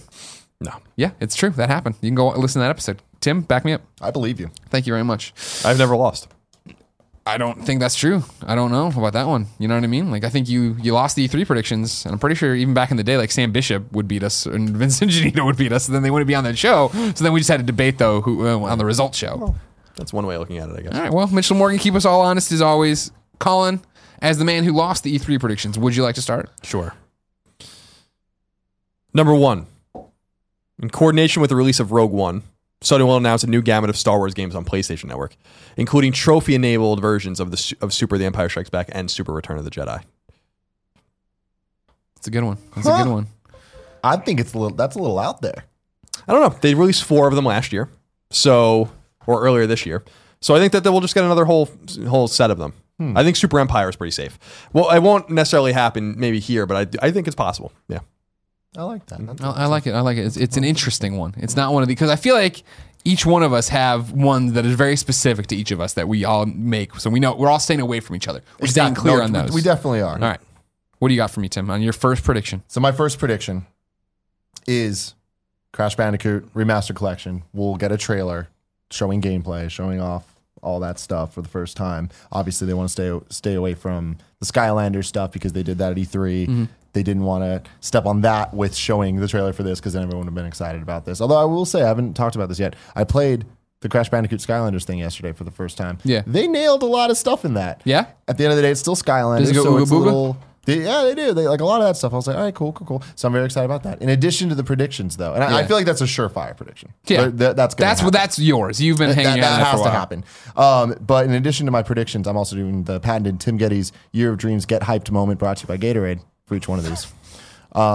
Crash Team Racing being added to the thing. Now here's the thing: you're going to say that's impossible. I heard you, Colin. You say it's impossible. I do agree that I think it is impossible. Sure, but it's important to note that this is the Year of Dreams and fucking anything's possible at this point. So if I will these things into existence, to clarify for the Judge Mitchell Morgan, yes, every one of these you have a Gatorade hashtag Year of Dreams moment on there. Is that part of the real prediction, or should this just be a pie in the sky, whatever? I mean, I'm making predictions here. So you're adding them in. These are all the decimal points in there. Why the fuck not, you know? All right, cool. I like that. I'm going to start for my first prediction with one that I've been saying for a long time now. Uncharted 4 single-player DLC is revealed, and I'm saying it's a nice play session on stage. I'm saying they say spring 2017 right off the bat. Okay. I agree. It's time. I think they're you're ready. Right. I also think top of the show. Yeah. My concern with my own prediction, which I'm not changing, is that it might be a trailer instead of an actual play session. But I think you do it. You have Bruce out there with the controller in hand. See, that's interesting because Sony at E3 this year, trailer. Yeah. No gameplay. But this is PSX. It is PSX. PSX is a little weird and inconsistent, though, with some of those things. I'm excited about this year because last year, or so far, we've had E3. The Paris Game Week, not too much going on. TGS, not too much going on. Sure. Gamescom, nothing going on. Then there was the PlayStation 4 Pro conference, which, looking back on now that we're past it, I'm happy nothing happened because now things are going to happen here. I agree. So I'm going to say I'll go with the trailer. I agree with the trailer part of this. Start off with the trailer, and it's about Sully and Sam. Ooh, okay. Yeah. Okay. Colin. Number two. Sucker Punch's new game will be the conference's end cap. It's neither Infamous related nor open world and represents both an all new IP for Sony and an all new direction for the studio. Now, when you say how much do you think the trailer gives away? I don't know. I think that maybe something akin to Spider-Man where you kind of can assume what it is without seeing it. I don't think it's going to be open world. I don't think it's going to be, and obviously anything to do with any of the Infamous products. Sure. I think Sucker Punch's next game is going to be a linear experience. Interesting. Okay. I hope that's true. Because when I look at the slate of games, all I see are open world games. Sure. And I just don't know. God of War is now open world, or at least semi like Tomb Raider-ish. Days Gone, obviously, open world. Horizon, open world. I mean, how many of these games do you possibly want? So I think Sucker Punch's new game will be revealed, and I think it's not Infamous related, new IP, linear game. Okay. Timothy, number two. Number two for me. You know, obviously people get crazy. We're talking about Capcom. People are talking about Devil May Cry 5. You know, and you're like, no, come on. They're talking about Remake 2. You're crazy. That shit ain't happening here. Marvel vs. Capcom 4. So many rumors flying out there. People are believing. Am I caught up in the hype? Yeah, I'm caught up in the hype. I believe. I fucking believe. There's been so much fiascos going on with the licensing and like the whole bullshit between Marvel and Capcom with Marvel vs. Capcom 3 and all that stuff going bad. I was telling Colin this earlier. I believe that Marvel is trying to do for games what it did with its movies. So the MCU, they're trying to do something like that with games, come out, and the best foot forward would be Marvel vs. Capcom 4. Because that's a franchise people can trust is going to be good. You get that out, you get the Spider-Man game out, you get all that. Sounds like a good time. Mm-hmm. So I believe that it's real. Okay. I believe that it's real. Now the question is, will it be at the conference or will it be at the Capcom Cup Grand Finals? Because that's the rumor going around. Okay. That's the rumor going around. Now, my patented Tim Geddes Year of Dreams Get Hype moment brought to you by Gatorade. At the conference, we see a Street Fighter trailer for Street Fighter 5. Whatever. They're going to call this the new round of Street Fighter 5. Wave 2 or whatever. See Ryu, see Ken. They're fighting. They're doing their thing. Marvel character comes in. Spider-Man swings in. Iron Man flies. It doesn't matter. Yeah. So it's like, oh shit, it's a swerve. Marvel vs. Capcom 4, that's great. But then, just like Street Fighter 5 being PlayStation 4 exclusive, except for the PC stuff, which worked real we're going to get that.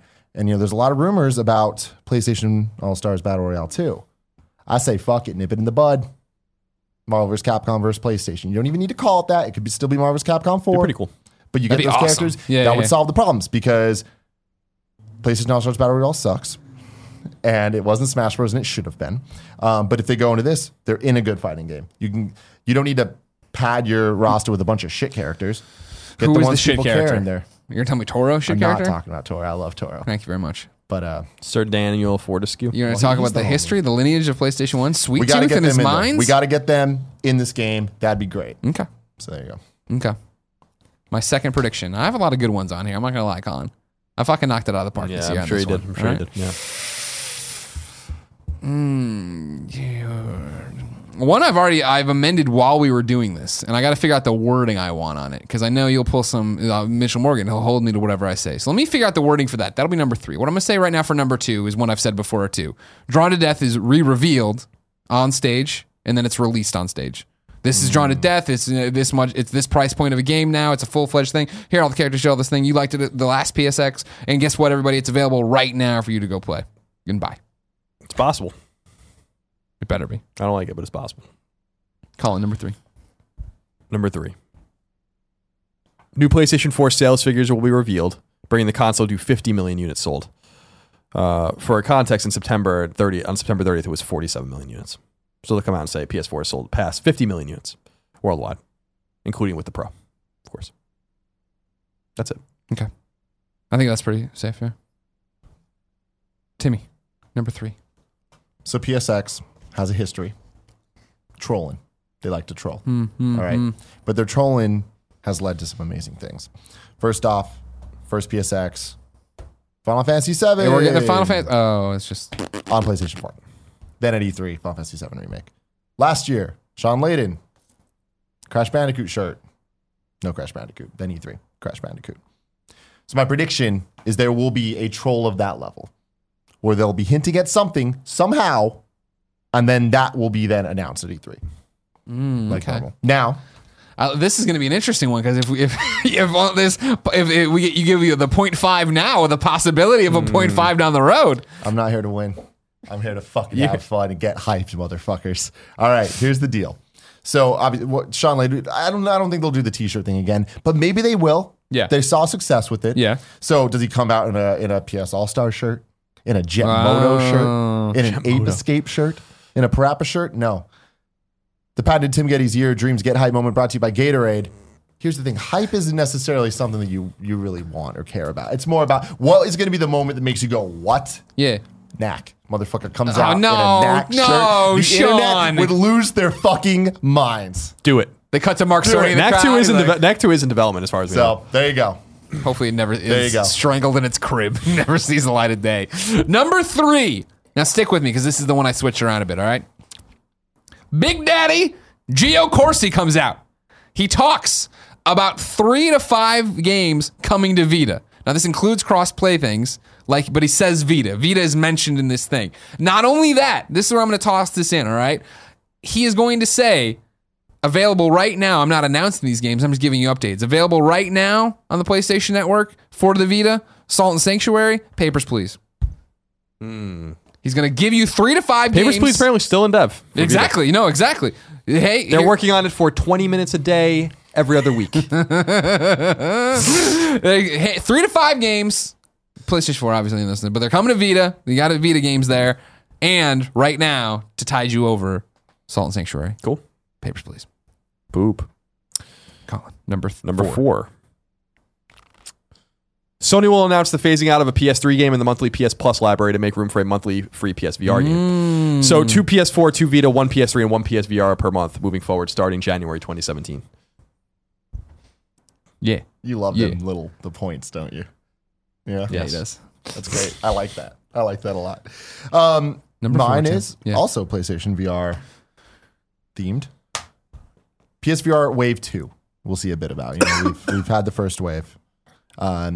This includes Resident Evil 7, Battlefront, Final Fantasy 15. We saw a lot of these E3. I think we're going to get a bit more information, maybe some release dates, something to pad out the rest of the year. Gang Beasts.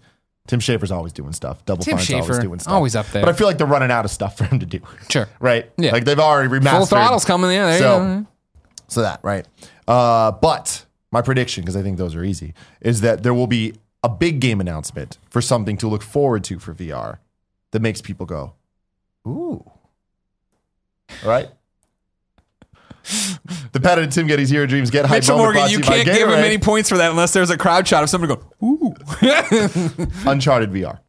Some Uncharted VR, something or other, some experience, not obviously a crazy thing. But Sure. I think that, they already busted the load with the Batman and Star Wars and Final Fantasy and all that stuff at E3. Yeah. I think they need something to keep the VR hype going, and I think Uncharted's the right tool for that job. I agree. That would definitely be.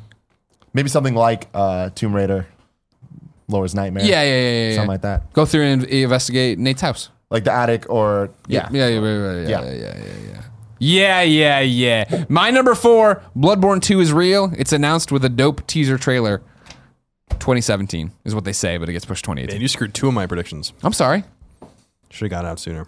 The only other prediction I have that's not on here is this one, number 5. Matterfall's gameplay will be shown off for the first time, along with a 2017 release window, likely in Q2 of 2017. It'll be a platformer.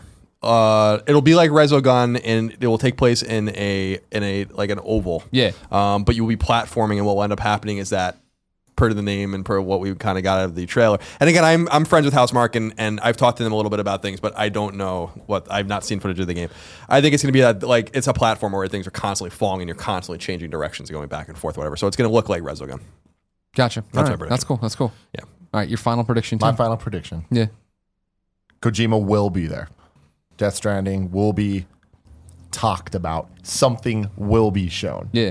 Don't think it's going to be anything substantial, obviously. Maybe what engine it's running, or like some tech visual or some shit. I think it'll be more than concept art. Okay. We'll get some video of some sort. Gotcha. The Pat and Tim Getty's Your Dreams Get Hype moment brought to you by Gatorade. Which aren't really brought to you by Gatorade, right? Oh, no, I wish. No. Just making sure. Oh, yeah, the more you say it, the more genuine it sounds. Like, damn, did he get a Gatorade sponsorship? Every single one should have brought to you by someone else. But I just got question marks. I don't know. I don't know what I wanted there, because I was thinking about it. I was like, what would be the thing that'd be like, damn, son? And I was like, what if he talks shit? For Death Stranding? Yeah, Kojima comes out, talk shit. Some survive, like, fuck you. If that happens, it'll be at the Game Awards. So that's my only thing. He's not going to use his Death Stranding time to talk shit about someone else. Sure. Yeah, he could use his Game Awards time to talk shit about someone else. So I don't know. I'll toss you it in guys there. Help me get hyped? Yeah, no, I think, you'll get your first cut scene from the game. And it'll be a scene of Norman Reedus talking to that other guy whose name I always forget. Talking to an infant. But you're... but it's the invisible infant. Still don't know what and a whale of some sort. Yeah. But no. Remember, there was the whole thing a few months back of Kojima did a cryptic tweet of a VO booth of a guy, and you saw like the arm of his jacket, and then another fan ran into an actor whose name I don't remember, like Mads Mikkelsen or something like that. Yeah, maybe that's not right. Is it? Okay. Nick was on that Colin and Greg Live, I remember, and he knew the actor. But then the fan took a photo with that guy outside of a VO recording studio, and he was wearing that jacket, and everybody's like, he's on it. Maybe they have that cutscene ready, and that's what they show when they come out to talk about it. Okay. It was just. I think they should just go away. Where's your baby? Where's your invisible baby? Where's your invisible baby? That'll never happen. All these fucking psycho mantises. I can't wait to see what kind of psychotic shit this game's about. It's gonna be my final prediction: ridiculous. Injustice 2 gets a stage demo. They reveal a new character, and they possibly give you a PlayStation exclusive character announcement or tease. Where they're like, you're gonna get Bizarro Superman or whatever. Sweet Tooth. Yeah, I don't think it's not going to be a PlayStation person. So now, what we always come in with 2 extra in the chamber in case we get screwed over. Which ones did I get taken? I said Blood. So so if you guys remember when I was at TGS in 2014, I think it was the one I was at where this happened, or it could have been the year before when I was there.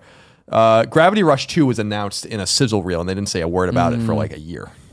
And I think that, I don't think it would be quite that dramatic, but I was going to think that they would show some sort of sizzle reel of games coming out with logos, and Bloodborne 2 would have been in there. Gotcha.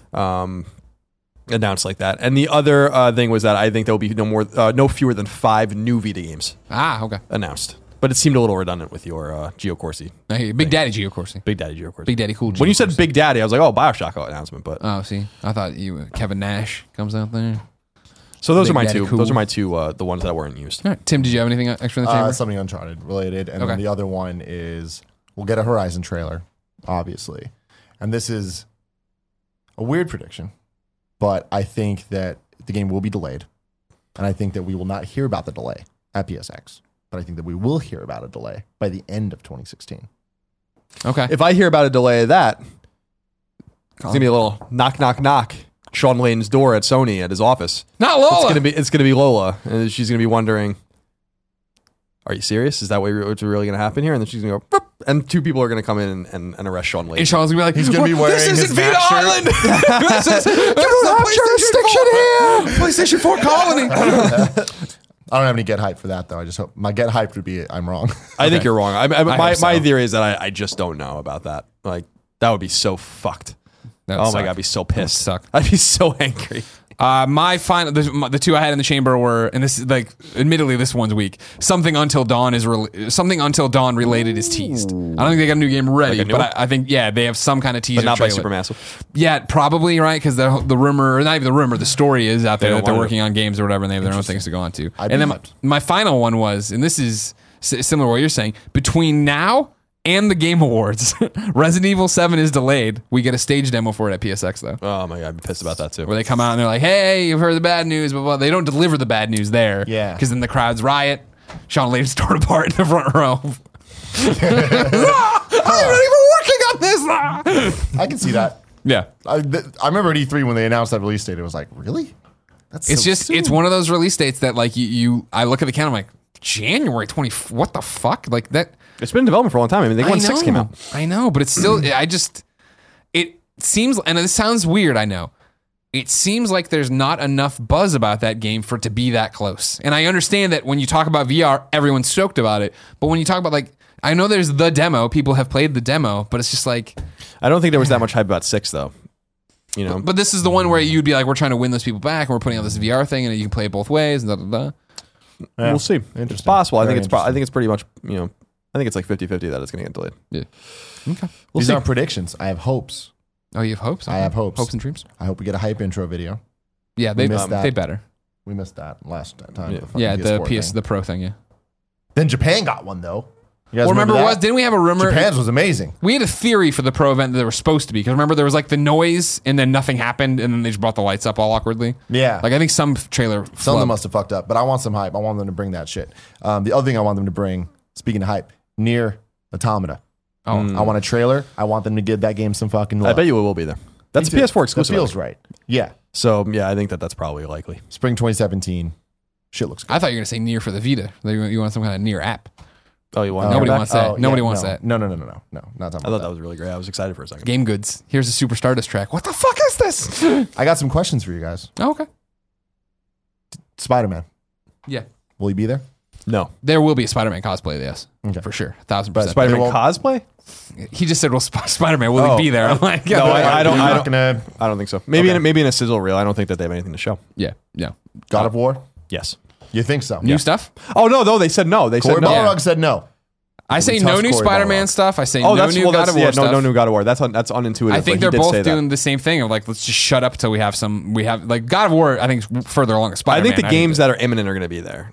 I think Days Gone will come out in 2017. So I think that it's, because remember what happened at E3, something along the lines of we asked, God, who the fuck did we ask there?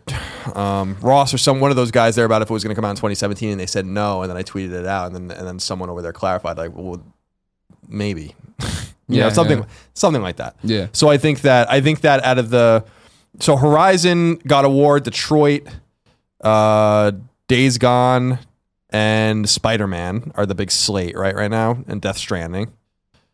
I don't think we're missing anything. Gran Turismo Sport. Yeah. I think that out of like the core third part or the core games that are not Gran Turismo and Horizon, I think Days Gone is next. So I think Days Gone will be there, like new part playable, and maybe a release date. So Detroit. I think Detroit will come out next year too. Do you think we'll get a release date at PSX? I don't know. I think they both are going to come out next year. Detroit and Days Gone. I don't know that either of them will get release dates. I think they'll both get 2017. Like stingers at the end of their trailers. Okay. I don't even know if we'll get that in terms of the dates for this. Ni no Kuni 2. Possibly. Yeah. Level 5's been working on that. I don't know that they're anywhere near being done though. So I don't know. I think that was a cool announcement. Super excited about that. I love first Ni no Kuni. I fucking love Ni no Kuni. I think it's a great game. I don't know if it's next year, and I don't know if you show it again unless you have something new to show. Okay. Final Fantasy VII Remake. But God, I hope not. Because we saw it last year. Well, again, this is going to be an episodic game, so I mean... Well, now that everyone's done working on Final Fantasy 15, they can finally start working on Final Fantasy 7 Remake. So, I'm sorry, there's Kingdom Hearts 3 as well, so they can't yet.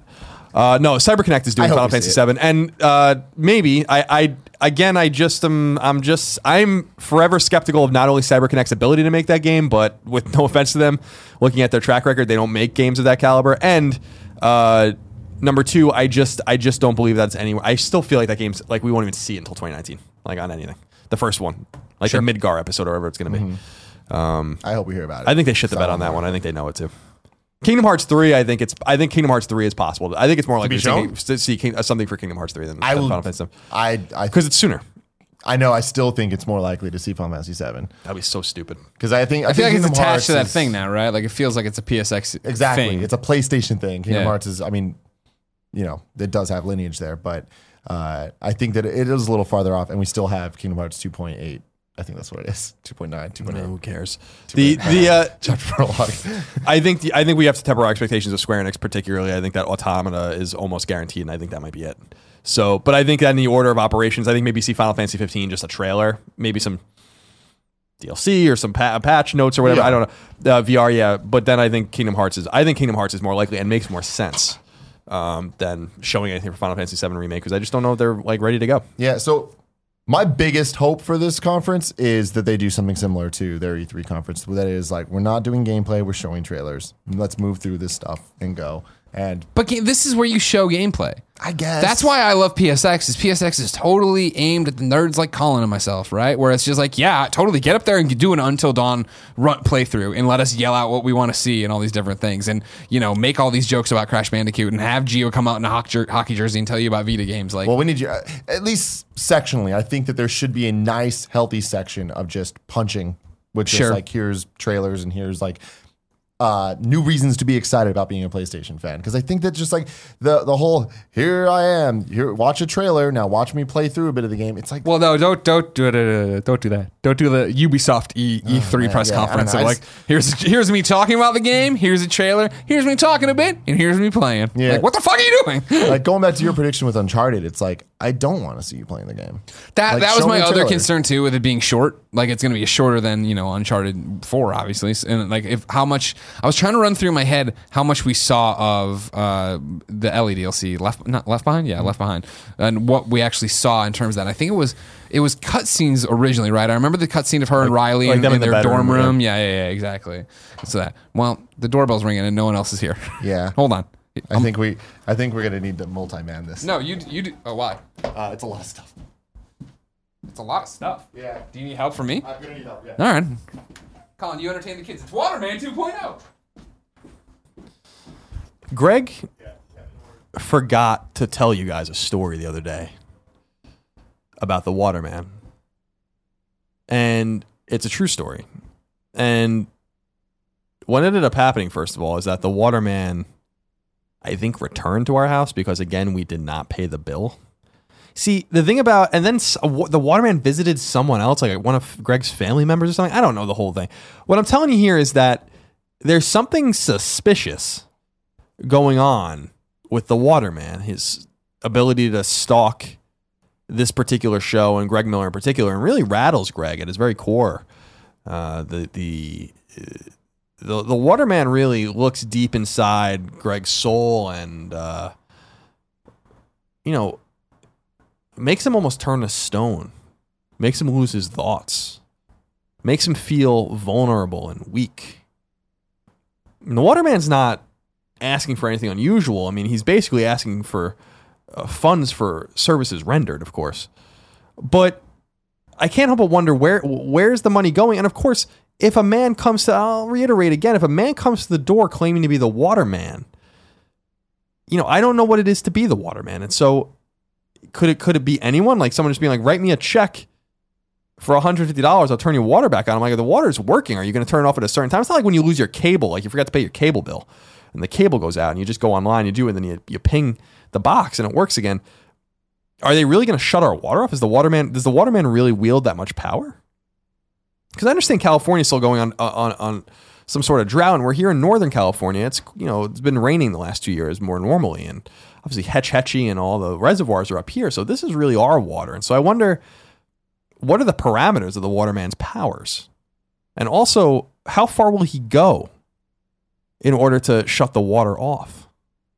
So these are the questions I have, and I just found it weird, auspicious that Greg didn't bring up the waterman again when he paid us another visit.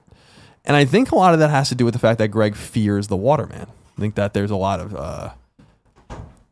there's a lot of fear there. So, oh, you're back? What happened to you? So many boxes. So what are they for? It's cabinet space. Cabinet space. Organized things. Oh, that's nice. It's a sign of two athletic men right there. Yeah. Jesus fucking God. What the hell? Why? The last two are really heavy. Well, then we'll leave them for Kevin tomorrow. Should you entertain him? I don't know. I guess you'll find out. I guess I will. Tim, before we let you go. Yes. Because, of course, you'll be joining us on the PSX panel. You'll be joining us on the reactions to PSX, all that stuff. Saturday. Twitch.tv/kindoffunnygames. Then, of course, Jesus God. Sunday at PSX, but it'll be posted on Tuesday, but it's not the full episode. It's just a bonus episode. Well, I got 2 Final Fantasy questions here from the kids over at kindoffunny.com/PSQ. BBKs. And as the big Final Fantasy fan, I'd like your opinion on these, all right? All right. Take it Angel of the Past says, Dear Colin and Greg and Tim, finally, after several years of waiting, we are receiving Final Fantasy 15. This game has been a roller coaster with twists and turns every step of the way. Even if we ignore any debacles from before this year, it was still quite a journey. From your uncovering of the release date, which had leaked days before, all the way to the retail game being leaked just days before the game was released to the public. It's been a bumpy ride. Since the original release date, there have been many teaser trailers released of the game and even a third demo. If the game had been released on time, these trailers and that demo would never have seen the light of day. My question is, how do you guys think a delay like this affects sales? Sure, a lot of people moan about how they have to wait, and a lot of people also understand how developers have to take their time to improve a game, but how does this actually affect sales overall? Do these extra teasers just serve to keep us interested, or do all these extra parts just try and boost sales for the week 1 buyers? I would love to know your thoughts on the matter. Thank you for all you do. Now, Tim, you've been excited from day one. They announced Final Fantasy versus 13. You're pumped. Mm-hmm. As the journey's gone on, what is your emotional roller coaster been? Have you been more or less excited? I mean, roller coaster is probably the best way to put it, because the original trailers for Final Fantasy Versus 13, I was so sold on. I was like, I remember there was that and the 13 trailer, and I was like, 13 looks fine, but Versus 13 is what I want to play. That looks super awesome. It was right on the heels of Advent Children coming out, and for all the flaws the movie had, the action was awesome, and the fight scenes and stuff were cool. I'm like, man, imagine if Final Fantasy one day actually having fights like that. And then seeing the trailer for Versus 13, the tone was so different. The music was amazing, with music done by Shimomura, the person that does the Kingdom Hearts music. It's fantastic. I was like, this is different and this is cool. It looks more action focused, and like I am so down. It looks like Kingdom Hearts, but with a real story. So I was stoked for that. And then there was TGS trailers coming on after that, and they kind of showed way more of the story. Like this game had a lot of trailers, like a lot. And it's funny to look back on now. Like the game was rebranded as Final Fantasy 15 3 years ago at E3, and that was kind of a big deal because there was a shift in tone, and it became way more about the bros, and some of the characters like Luna, who's in this game, made us lose Stella, who was the person that we thought we were going to get in the trailers, and a lot of the kind of the story elements that we were excited for didn't end up making it to the game, which it hurts and it sucks. Like the game I'm playing right now, as much as I'm enjoying it, it's not the game that I was excited for 10 years ago. Totally different game. A lot of aspects are the same, but even the trailer they showed at E3 2013 or whatever it was when they rebranded it Final Fantasy 15, like a lot of those story elements didn't even make the cut. And I watched the movie Kingsglaive last week to kind of like get prepared for the movie. With Breaking Bad's Aaron Paul. Exactly. And Game of Thrones' Lena Headey. And Game of Thrones. Sean Bean. But he didn't come to the Uncovered thing, so I don't care about him. Yeah, but he's there and he did good. And that movie kind of covered a lot of the things that we saw in the trailer. So I was like, all right, cool. They're cutting that from the game, and there's a different perspective. And it kind of sucks, but I mean, I'm still excited for it. This reminds me a lot of the Halo 5 situation when they showed their shit in the trailer, and then people were upset that stuff wasn't in the game. And I get it, because this is more than anything. Like, I wanted that game, and I'm never going to get that game. But at the same time, it's kind of cool that we're getting something that's different than the thing that we have seen so much of, you know? It's like I always talk about with movie trailers, like I kind of would like them to show things in trailers that aren't in the movies, to kind of like betray your emotions, I guess, you know? It's like trailers trailers show so much these days that the movie experience kind of like gets ruined. Games is the same thing. When all the set piece moments they're seen a million times, they're not interesting anymore. So like to kind of give you a taste of what the game's going to be like, but then have things change up. I like that, but this is a little bit different. But in terms of sales, I don't think it affects sales at all. I mean, that's the big thing, is that this isn't a normal delay by any stretch of the imagination for Final Fantasy 15. I think a normal delay, you go, okay, whatever. Maybe it bumps into another game somebody was looking forward to. They have to make that decision on where they want to spend $60. This one you're talking about, I'm sure they've lost a lot of fans who have aged out of this completely. And Final Fantasy, frankly, isn't as cool now as it was 10 years ago. And so to get to this point now, the person who was excited for it 10 years ago now has a 5-year-old and doesn't have time to play a 50-hour RPG or whatever and run through and do all these different things. I think they lose that sale, but they pick up younger people who are interested in it. Especially, I think their campaign is doing a good job of doing the thing. The whole reason we were hired to do Uncovered, right, was the fact that you're the fan and I'm not. And so they want, like, that's how they're aiming this game, right? That a person like me who's never had a real interest in Final Fantasy, there's something in here for them, theoretically. You turn the game on, literally the first splash screen says, this game is for Final Fantasy first-timers and fans alike. Which playing it seems a little weird, but I get it. I get what they're saying. But it very much is a Final Fantasy that can succeed in the world in 2016. Gotcha. If they did the Final Fantasy 9 style thing, it wouldn't sell like that. And that's what Bravely Defaults and Bravely First are, or Bravely Second are. Where it's like, they're great and people love them and those are awesome games, but those aren't the marquee AAA game that Final Fantasy can be. And when publishers and developers have the opportunity to have a AAA game, they're going to try to do that. Yeah. Colin, delays, how do they affect sales? I mean, it depends on the game. I think with Final Fantasy 15, I think it's going to do the same exact numbers it would have done if it came out last year or earlier this year or whatever. So I don't think it matters. This game is a marquee title. This game is a tentpole title, so I think that it really doesn't matter when it comes out. I think it could have literally come out on January 1st, and it would sell the exact amount of copies because people are going to buy it. I want to explore more of Tabata's insistence on Final Fantasy disease and all these kinds of things, and I think I'll have more about my feelings on the game when we talk about it next on Gamescast and then on PS I Love You next week, I'm sure. Hopefully I'll get more into it tonight, but I don't know. I'm super curious to see what the tail of this game is and how it actually sells, and what people's flavor is on it, because I just playing it. The one takeaway I had just playing through the tutorial when I loaded it up last night, so I played only for like a half an hour, not even. Is I'm like, this is fucking complicated. I'm like this is not fun, and like I'm looking forward to seeing how those mechanics work into the story and how I wrap my head around them. Because games, I remember even Final Fantasy 13, which I thought was a bad game, like just a bad game. The combat was actually great, and I remember thinking that the combat didn't make any sense to me at first either. So I think like paradigm shifting and all that, I didn't get it. Weird. So I'll be interested to see, like, when I think about the great marquee Final Fantasies, which to me in my mind are 4, 6, 7, and 9. I think in my mind those are the 4 best. They're all easy to play. It's not about the depth comes in the systems, not necessarily in the mechanics, if that makes any sense. So you know how to play Final Fantasy 6 because you fight and you use your tools or whatever, special skill, thief or whatever, stealing if you're lock. And then you have espers, and you learn espers based on action points you earn in the game, and then on the percentages based on the that are attached to the esper, and you learn those spells and all that kind of stuff, so you can really customize your characters. That's where the depth is. The depth isn't in the mechanics. So I'm playing this and I'm like, I don't understand. Back to what Tabata says, I'm like, I guess I have Final Fantasy disease because I don't know what the fuck you guys are doing. Like, I don't understand how this is at all Final Fantasy, and that's what I'm most curious about to see moving forward. Is like, what are the touchstones other than a cactar and the familiar chimes on a menu and all these kinds of things? I'm like, okay, that's cool, but what's the heart that makes this Final Fantasy? Because Dragon Quest is a heart, right? There's a heart that makes Dragon Quest, and Final Fantasy 13 had no heart, and I feel like this has a similar kind of thing where I'm like, are you just slapping this name on this game? Like, to your point about like if they did 9 with a kind of more classic style and more archaic knights and mages and all that kind of stuff, that is Final Fantasy to a lot of people. There are examples of that not happening, but there's always been a steampunk aesthetic in Final Fantasy and the great Final Fantasy games, and that's even the 10 to a degree. So like, I just am wondering, where it goes from there. But I'm trying to keep as open a mind as possible. And I've said it many times, and I'll say it again, and the reviews played out. I think it's no less than good.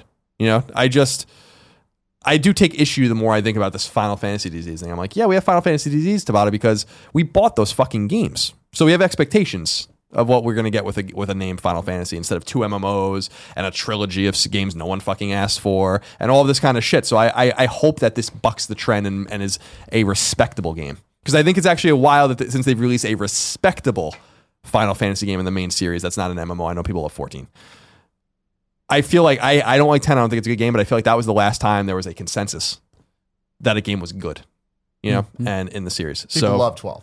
12 sucks. 12's so bad. I don't like it, but like people. I don't know. I hear a lot of shit about 12 too, and 12 is a tale of 2 games. We've been over that many times. Too many fucking cooks in the kitchen on that game. But 12 was like a pseudo MMO. I don't even know what they were thinking of with that game. I really do feel like in my heart that 10 was the last one where I'm like, I'm in the minority, like very much in the minority on this game. And with 12, I feel like everyone's like, it's fine. 13, I think the consensus with a lot of hardcore fans was it's not very good. Yeah. Going back to something you were saying, though, the battle system in 13, I agree with you, and I've said this a million times before. Like, I wanted to keep playing that game because I felt like there was a reward somewhere in that battle system because it was so much fun. And I kept waiting for the challenge to come, and it never did, and that's what caused me to be like, all right, I don't like this. I wish they kind of like went through with it a bit more. And when I was playing Final Fantasy 15, again, I'm only 2 hours in. I played all the demos and all that stuff, so I'm a bit more familiar maybe than you are. Like, I didn't need to do the tutorial. Like, I knew how to do that stuff. But going into it and playing it, it's like I had the same feelings. Like, man, it is kind of overwhelming. But then even 2 hours in, they do what Metal Gear Solid 5 did really well, which is kind of slowly introduce you to the complication stuff. Yeah. Like, just being dropped in Metal Gear Solid 5, that's crazy. Like, there's too much shit going on. But playing it for 2 hours gets you to a point where you're like, oh, okay, here's how the resources get you this and then get you that and whatever and give you gameplay. And so far, Final Fantasy 15 has gotten me to that point where I'm like, I'm already feeling like the combat makes sense to me, and I'm feeling in the flow and in the, like I said this to you earlier, it kind of feels like a rhythm game to me, where it's like you just kind of got to keep up with the pace of what's going on and switch between offense and defense. And it reminds me of Final Fantasy 13's battle system, the good parts about it. So we'll see. The one thing I want to walk away from is, what does it mean to be, like, I think I want 15 to answer the question of like, what does Final Fantasy mean? Other than just being an IP that you slap on something to make people buy it. Like another Square Enix, we talk about Dragon Quest. Dragon Quest, with the exception of 10, meant something. Like, those games all mean something. You can line them all up and they all are congruent with each other, even though they're different, and the more I think of that Final Fantasy disease thing, I'm like, yeah, you're probably right. I probably do have it. And I'm kind of happy I do, because those were great games. So I think this game will answer the question one way or the other, and I'll be super interested to see. I hope it does well. I hope it's great. I hope people love it. I really do, and I hope I love it because I'm going to be spending a lot of time with it, and I really do want to see it through. So, because I just think it's such an historic game in a way.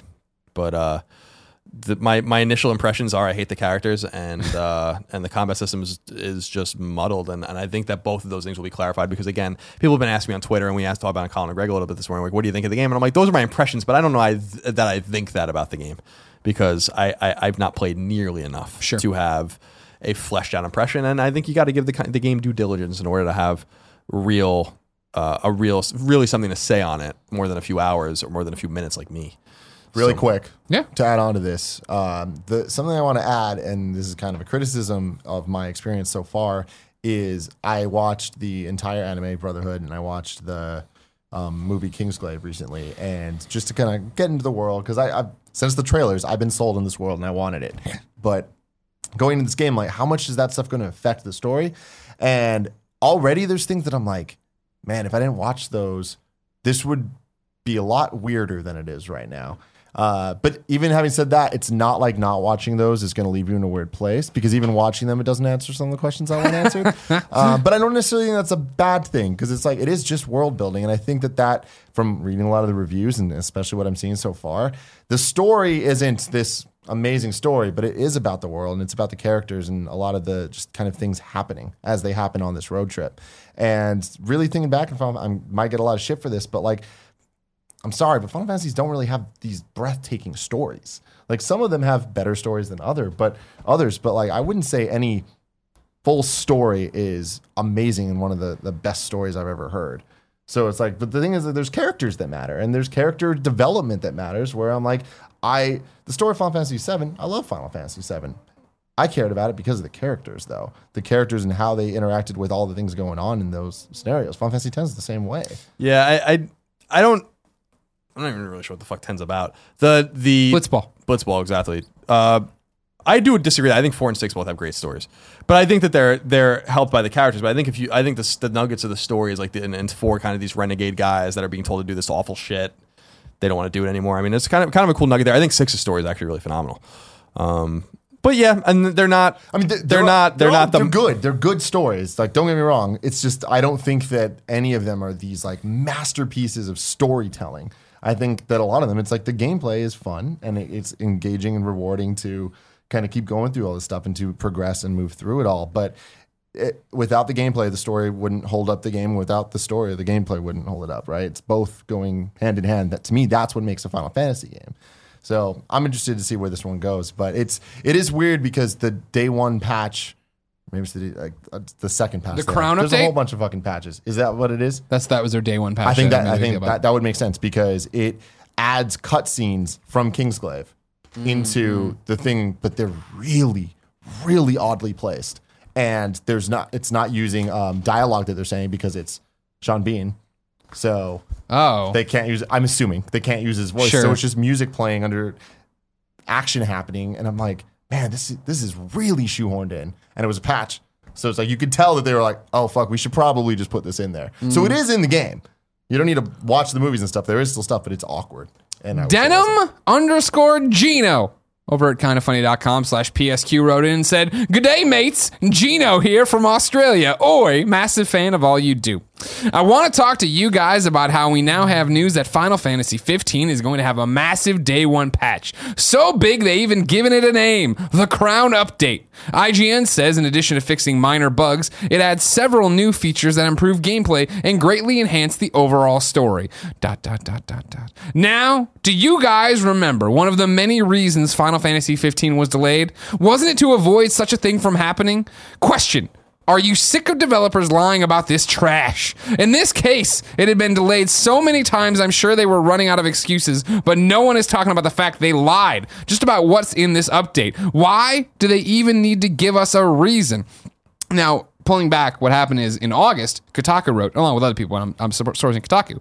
According to Tabata, one of the big reasons for this delay, however, is not everyone who is going to play Final Fantasy 15 has their console connected to the internet.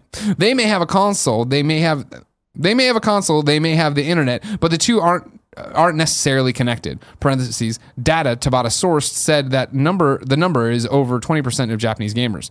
Thus, there actually might be players who do not download a day one patch. The delay is to get the game in good shape for all players at release. And what did I tell you when that happened? Bullshit. I was like, it's totally. We all said that. You're kidding nonsense. me. There's not going to be a day one patch for Final Fantasy. What year is it? Well, no, not even that. Not even that there would be, because there clearly was going to be anyway. But the fact that was such a stupid excuse, I'm like, that is such a stupid excuse. You're so full of shit. You know, like they just needed to buy time. Yeah, and that's what they did. So, and they got it, and hopefully it worked out for them. And I do agree that I assume Tabata's serious, and those guys are serious, and that what the patch was going to be is in the game, and now this is a separate patch. Yeah. So I think that's true. This is back to what we were talking about earlier with the game development, right? That game development is constantly killing your babies in the crib and just leaving them go. You only get it depends on which developer you talk to, 70% of your original vision into a game, usually a lot less than that. And so, yeah, if you're going to have more time, you're going to get to a current update or whatever. Yeah, I mean, he shouldn't have said that because it bites him in the ass. And that's kind of a hard thing to deal with as a creator. And we have to deal with this all the time ourselves, where it's like, people want updates, then you give updates, and then things change, and then you're an asshole.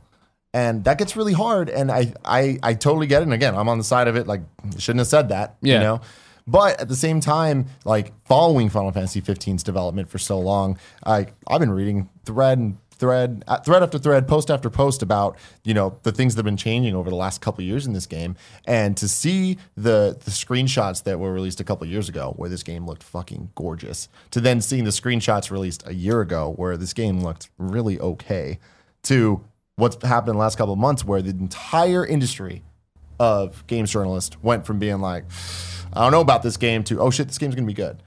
That happened in the last couple months. And I think that him coming out and saying that, it's like, cool, they wanted this shit to be right.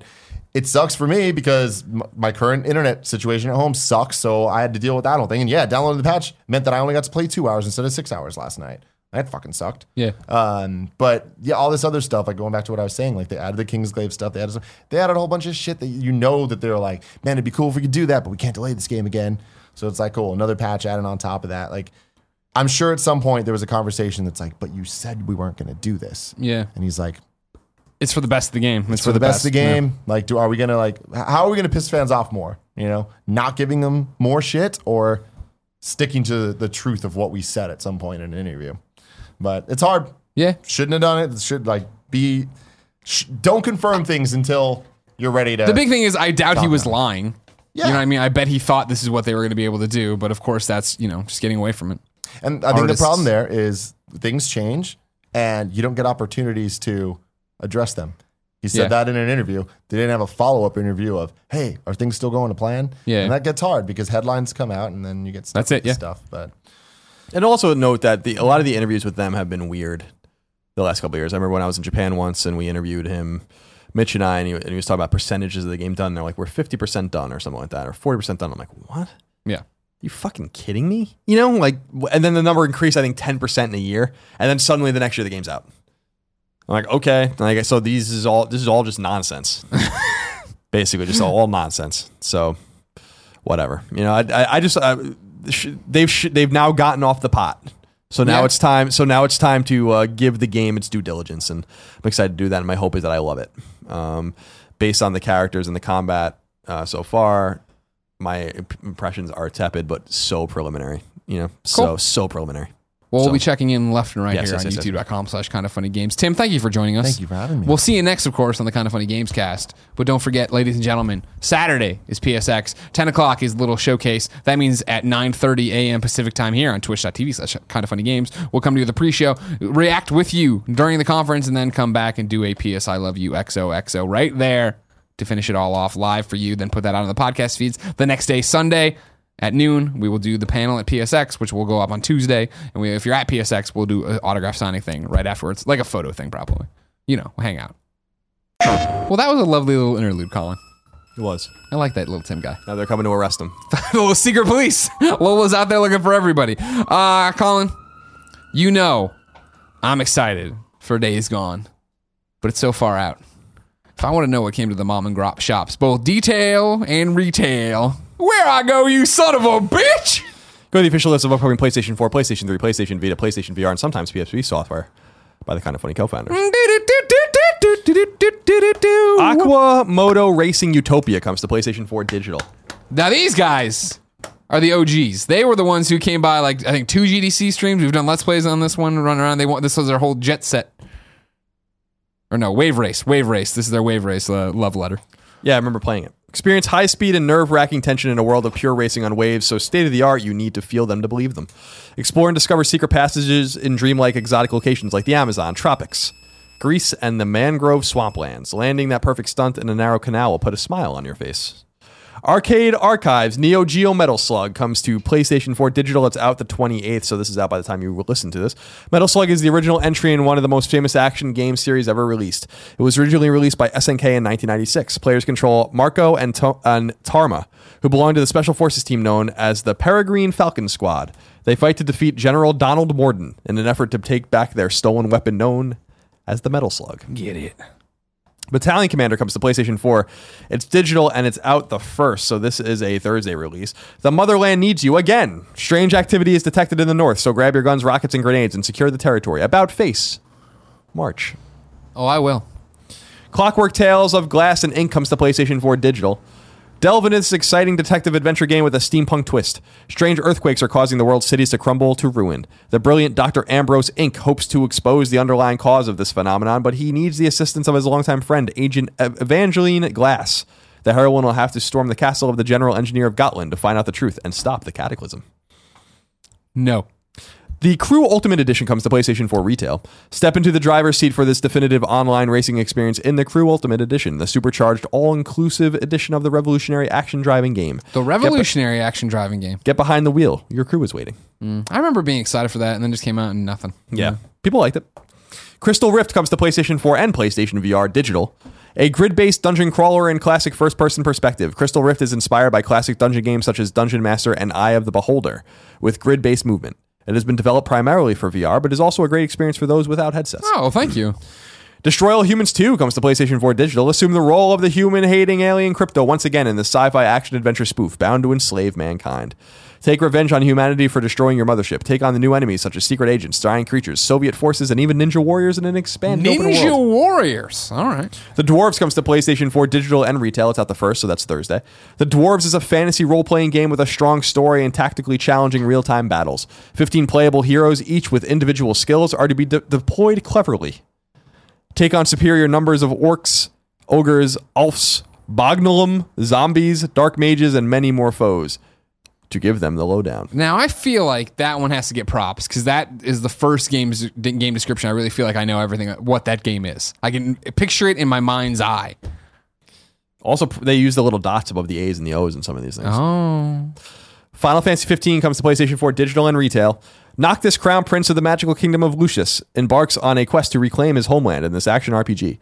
Take up the steering wheel and hit the road with your colorful companions to explore a vast and breathtaking world.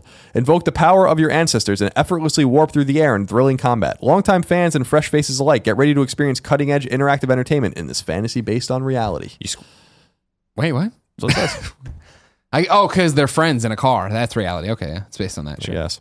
How We Soar comes to PlayStation 4 Digital. How We Soar is a VR flight experience. It doesn't say PSVR, by the way. It just says PS4. How We Soar is a VR flight experience that lets you take up the reins of a beautiful giant phoenix and explore an enchanting papercraft world. Seated on the back of this mythical creature, fly throughout the diaries and works of the author. Reconstruct and bring life to the pages of his creations, uncovering his personal story as you soar. All right. Well, we need to get. Can we just get the superhero flying game already on PSVR? You know what I mean? He said, "Oh, you get to fly." I'm like, "Oh, here we go." Oh, I'm on a fucking goddamn Gryffindor or some shit. Gryffindor. Hue comes to PlayStation Vita Digital. Hue is a vibrant, award-winning puzzle adventure where you alter the world by changing its background color. You explore a dangerous gray land, unearthing colored fragments on a journey to find your missing mother. Find her. Or die. The Keeper of Four Elements comes to PS4 and Vita Digital out the 1st. That's a Thursday. The Dark Lord invaded this mystical island to uncover the secrets of ancient magic and use it for his evil deeds. But the island has a powerful protector, a wise monk wielding the power of the four elements. Billy Joel said the island has a protector. Rise to the island's defense using the elemental towers and devastating spells, which can fend off any enemy. Neon Chrome comes to Vita Digital. Neon Chrome is a ruthless top-down cyberpunk shooter with roguelike elements. Blast your way through enemies and walls with guns and cybernetic abilities. Experiment with different roles like the hacker or the cyber psycho. Upgrade your character stats, discover new cybernetic enhancements, and build up strength. Every death is a new beginning. Okay. Pinball FX2 VR. It looks like they're going to unify the names, I guess. because this was always, what was this? Zen Pinball. Zen Pinball and Pinball FX, yeah. FX was always on Xbox, but now we're getting it here. It says Pinball FX2 VR, PSVR digital. Experience digital pinball as never before in Pinball FX2 VR, groundbreaking new pinball game from the digital pinball pioneers, Zen Studios.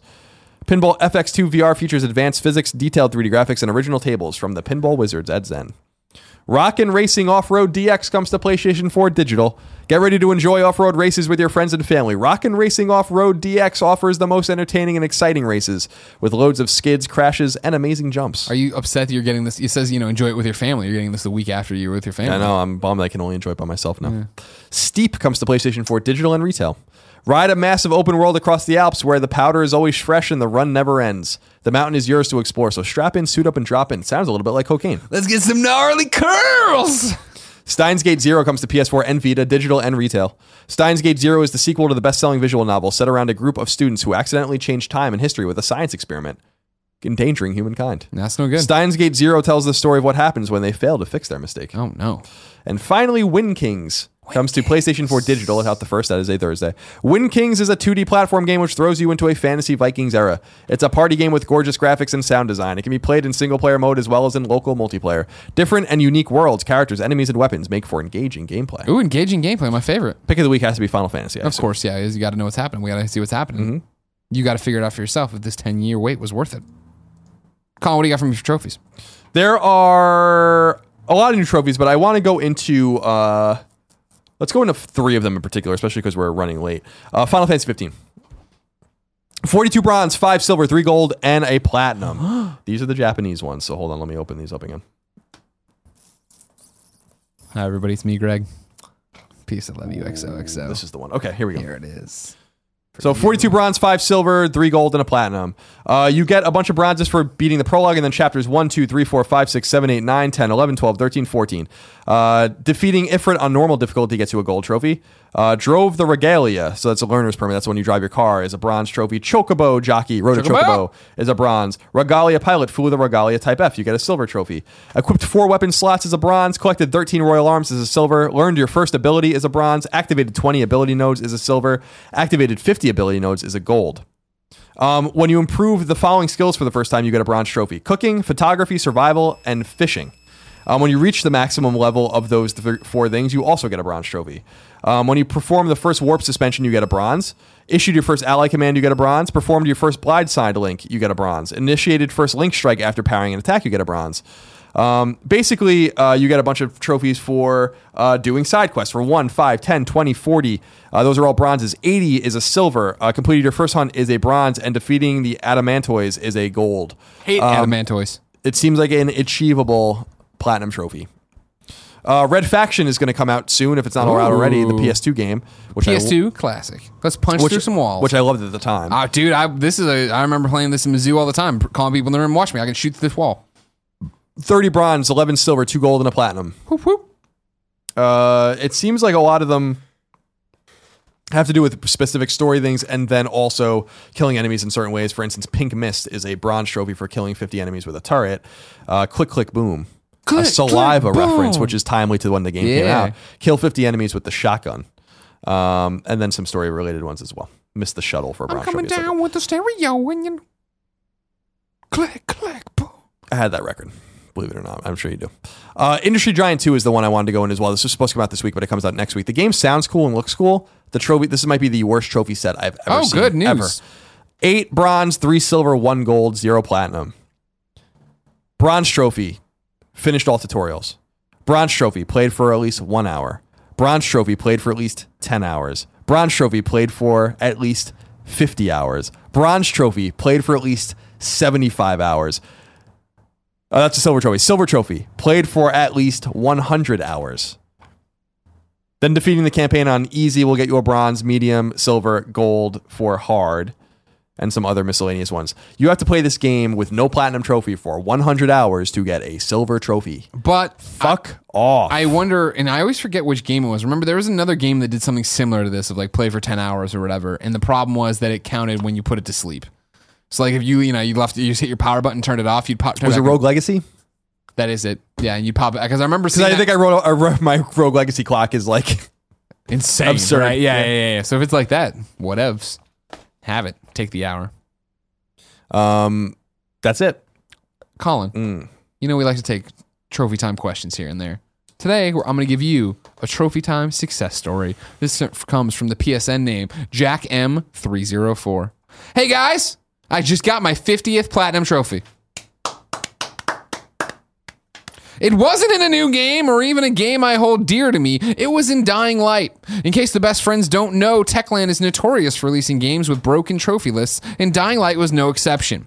When the game released in 2015, I got all the trophies except for the side quest one. I did all 52 side quests at least 3 times, not including my most recent playthrough, and the trophy still didn't pop. I put away the game in defeat, thinking I'd never go back for the platinum, and that was rightfully mine. Patches eventually fixed the list, and as I neared this trophy milestone, I decided to conquer the game that stole a platinum from me. I'm glad I went back to Dying Light to vanquish its platinum, which now sits among my others on a profile that has Dyad, The Last of Us, and Mirror's Edge. You guys got me into trophy hunting in 2013. Whether it was listening to all 381 episodes of Beyond or your stuff at Kind of Funny, I've always had you guys by my side. Thanks for everything, Jack Martin. Congratulations. Those are some tough ones, man. Jack M304, congratulations, man. Keep it up. I tell you what, going back to a Techland game, that's always the hard one. I saw you lose your mind with Dead Island. Dead Island Riptime. I felt bad for you on that. God, that happens. That was heartbreaking. I've had a few trophies stolen from me, but not platinums.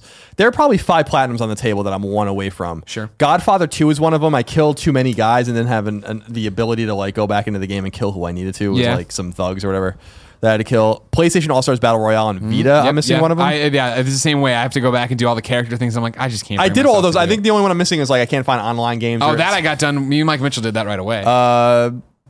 There's a fucking Titanfall 2. That I have all the trophies except for the one running on the wall. Like, how do you I watch I'm like, I'm not doing this. Yeah. Are you insane? Yeah. You know, I hate that shit. What was the one? It was back in the both of our whoring days. I still whore. You don't know whore no more. I don't whore no more. Jurassic. What was the shooter? Jurassic the Hunted. Jurassic the Hunted. I'm 1 short on that from when you had to defend the house from the raptors for like however absurdly long. And I was like, fuck this. I'm not doing this. Rogue Warrior was another one for me where I beat the game on hard and it only gave me the trophy for being on hard. So I just had to beat it on easy and normal. Like perhaps the only game that doesn't stack difficulty trophies. I was like, oh God, that said it all about that game. Yeah. It fucking sucked. We don't get games like that anymore. Nope. Games that are just trash. The middleman fell away. We don't get stuff like that anymore. I do miss. I mean, and that was the thing is there were some gems in there. There was a charm to Rogue Warrior. You know what I mean? Going through. And there was a charm to Jurassic. Just beating it. Oh yeah, totally. What the? I always do the what the foxtrot, and people are like, you say fuck? I'm like, no, it's foxtrot. It's what he says in Jurassic the Hunted. The hip game made by someone I don't remember anymore. Yeah, of course not. Published by someone I don't remember anymore. Not even remotely around anymore. Was that a THQ game? No. I don't know who. It doesn't. You know, it doesn't even matter. No, I don't even care. I don't even want to know the answer. Don't tell me. I'm gonna do 2. All right, Call. Okay. Piers JM11 wrote in and says, "What's up, guys? I hope you two are doing well. Colin, I hope you enjoyed your real American food. Greg, I loved your drinking PSA on Twitter.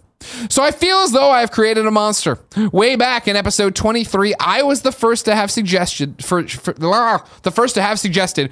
PlayStation game with Maximo, which was then chosen again later by someone else. I thought this would be my only time and the one time I would ever get to decide a segment for the show. My suggestion this week is actually a dead PlayStation game, and I don't believe anyone will ever play this again. So he's saying a game on PlayStation, not a forgotten PlayStation game that somebody should go back to. One that's dead, no one should ever go back to, or maybe can't. He says, PlayStation Home. It had a lot of potential, but never fully lived up to it. I remember seeing 2 people having a sex chat in the corner while I was exploring early on. What memories do you have about the world? And do you think if it was released in this console generation with the PlayStation 4, it could have been more successful? I think it was a little bit ahead of its time. I barely messed with Home at all. I couldn't give a fuck less about PlayStation Home. I fucked with a fair share. I know, I remember. Yeah. I remember you chasing people around.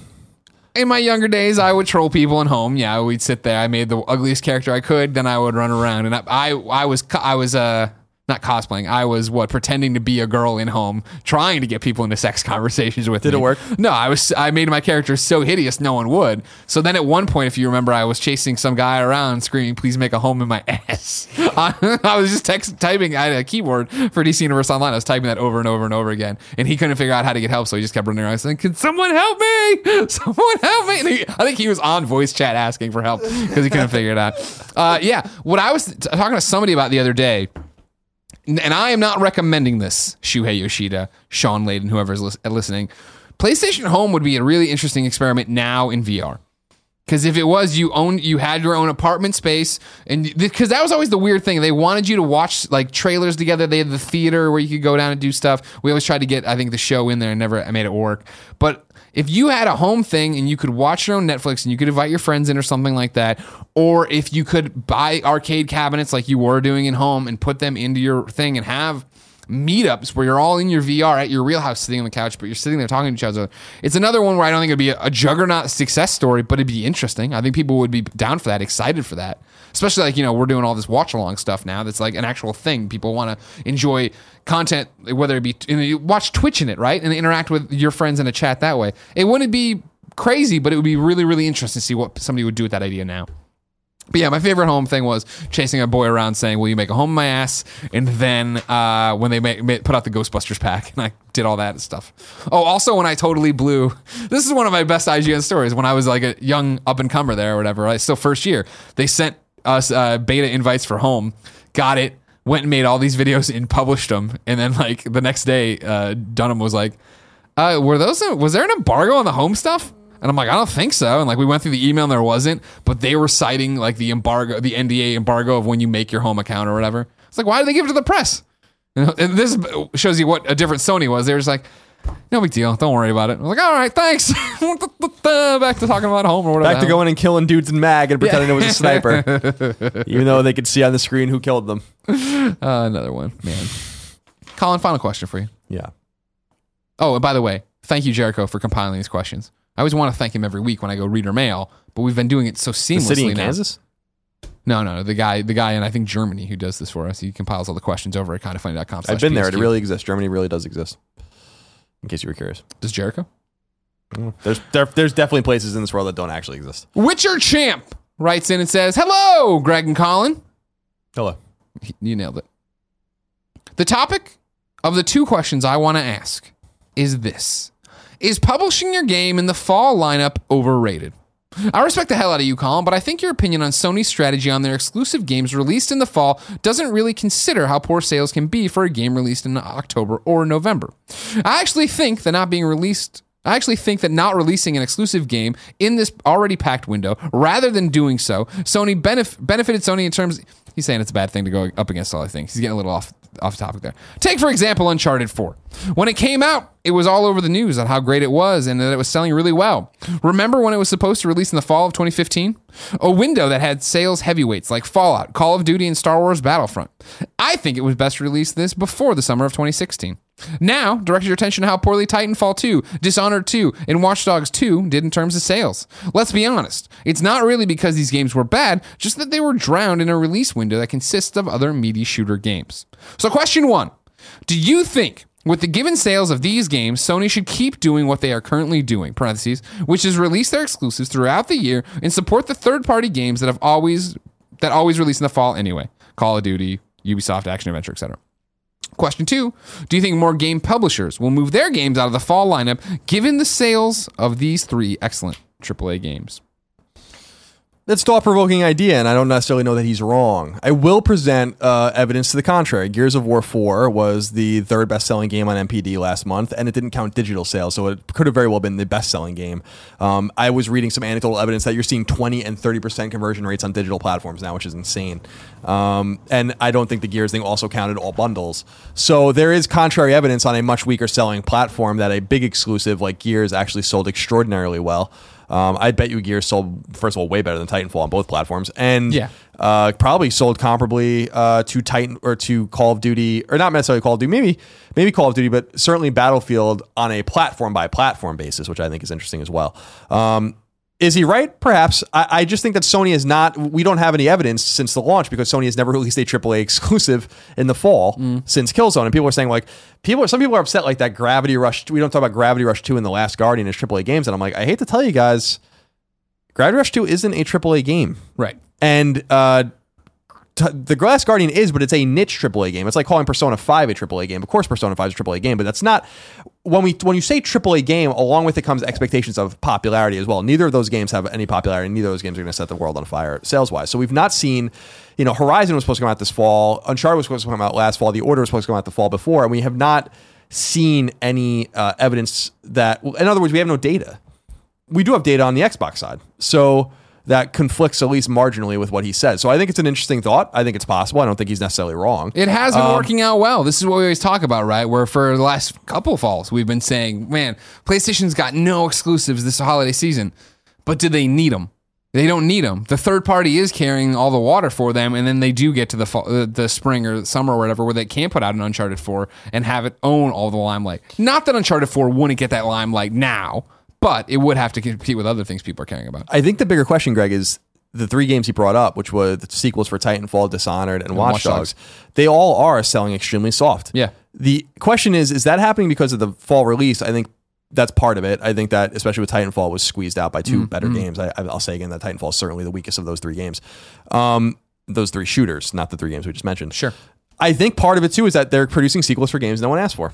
And I really don't think sure Dishonored though. Dishonored 2 it doesn't seem like it's doing very well. Sure, no, I agree. Watch Dogs 2 isn't doing very well. So if people are really asking about these games, then no.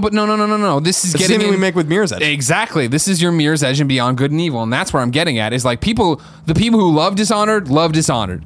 The people who you and I didn't care for Dishonored, we never fucking think about Dishonored. And so when we're doing our fall games we're excited for, nobody mentions Dishonored because no, that's not it. Dishonored, I think, is Bethesda being like, we believe in this, we want to get this out here, and we want to deliver for those fans. And those same fans, I assume, are playing it. Yeah, sure. Again, it's not selling extremely well. I don't know. How is it reviewing? I'm not even sure. Dishonored? Yeah. Oh, it did well. I thought so, yeah. It's speaking to that audience and that all audience 3 of those alone. games did well, critically. Watch Dogs 2, the problem is the fact that you had such a disappointing entry in Watch Dogs 1. You hyped Watch Dogs 1 for 3 fucking years. You finally put it out, and it wasn't what a game won. Wasn't good. So now Ubisoft is saying, okay, cool, back to the drawing board.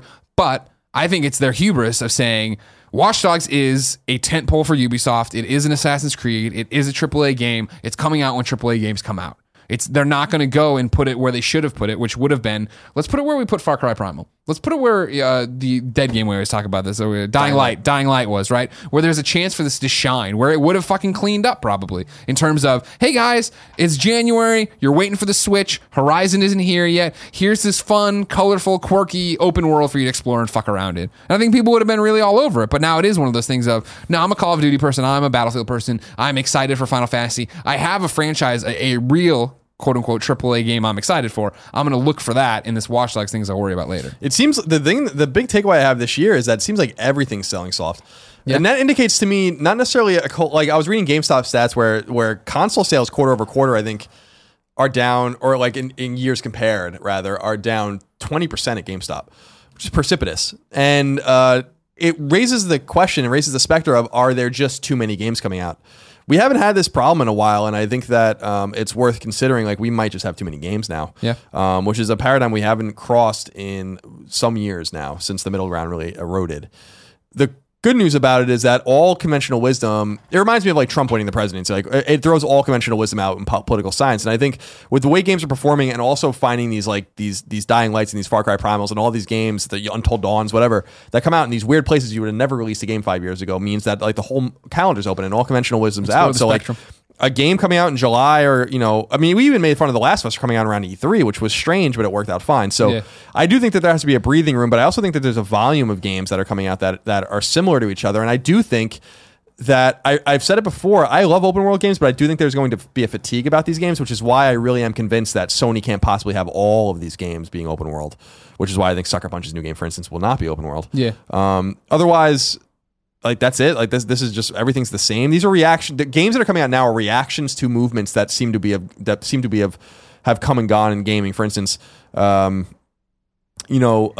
2 is a reaction to everyone's, exclamation, where is the single player? Yeah, exactly. But it seemed to have come at the sake of some multiplayer functionality, and also Titanfall is just not a thing, and it's not going to be a thing. And I know that that's sad for some people, but it's just not.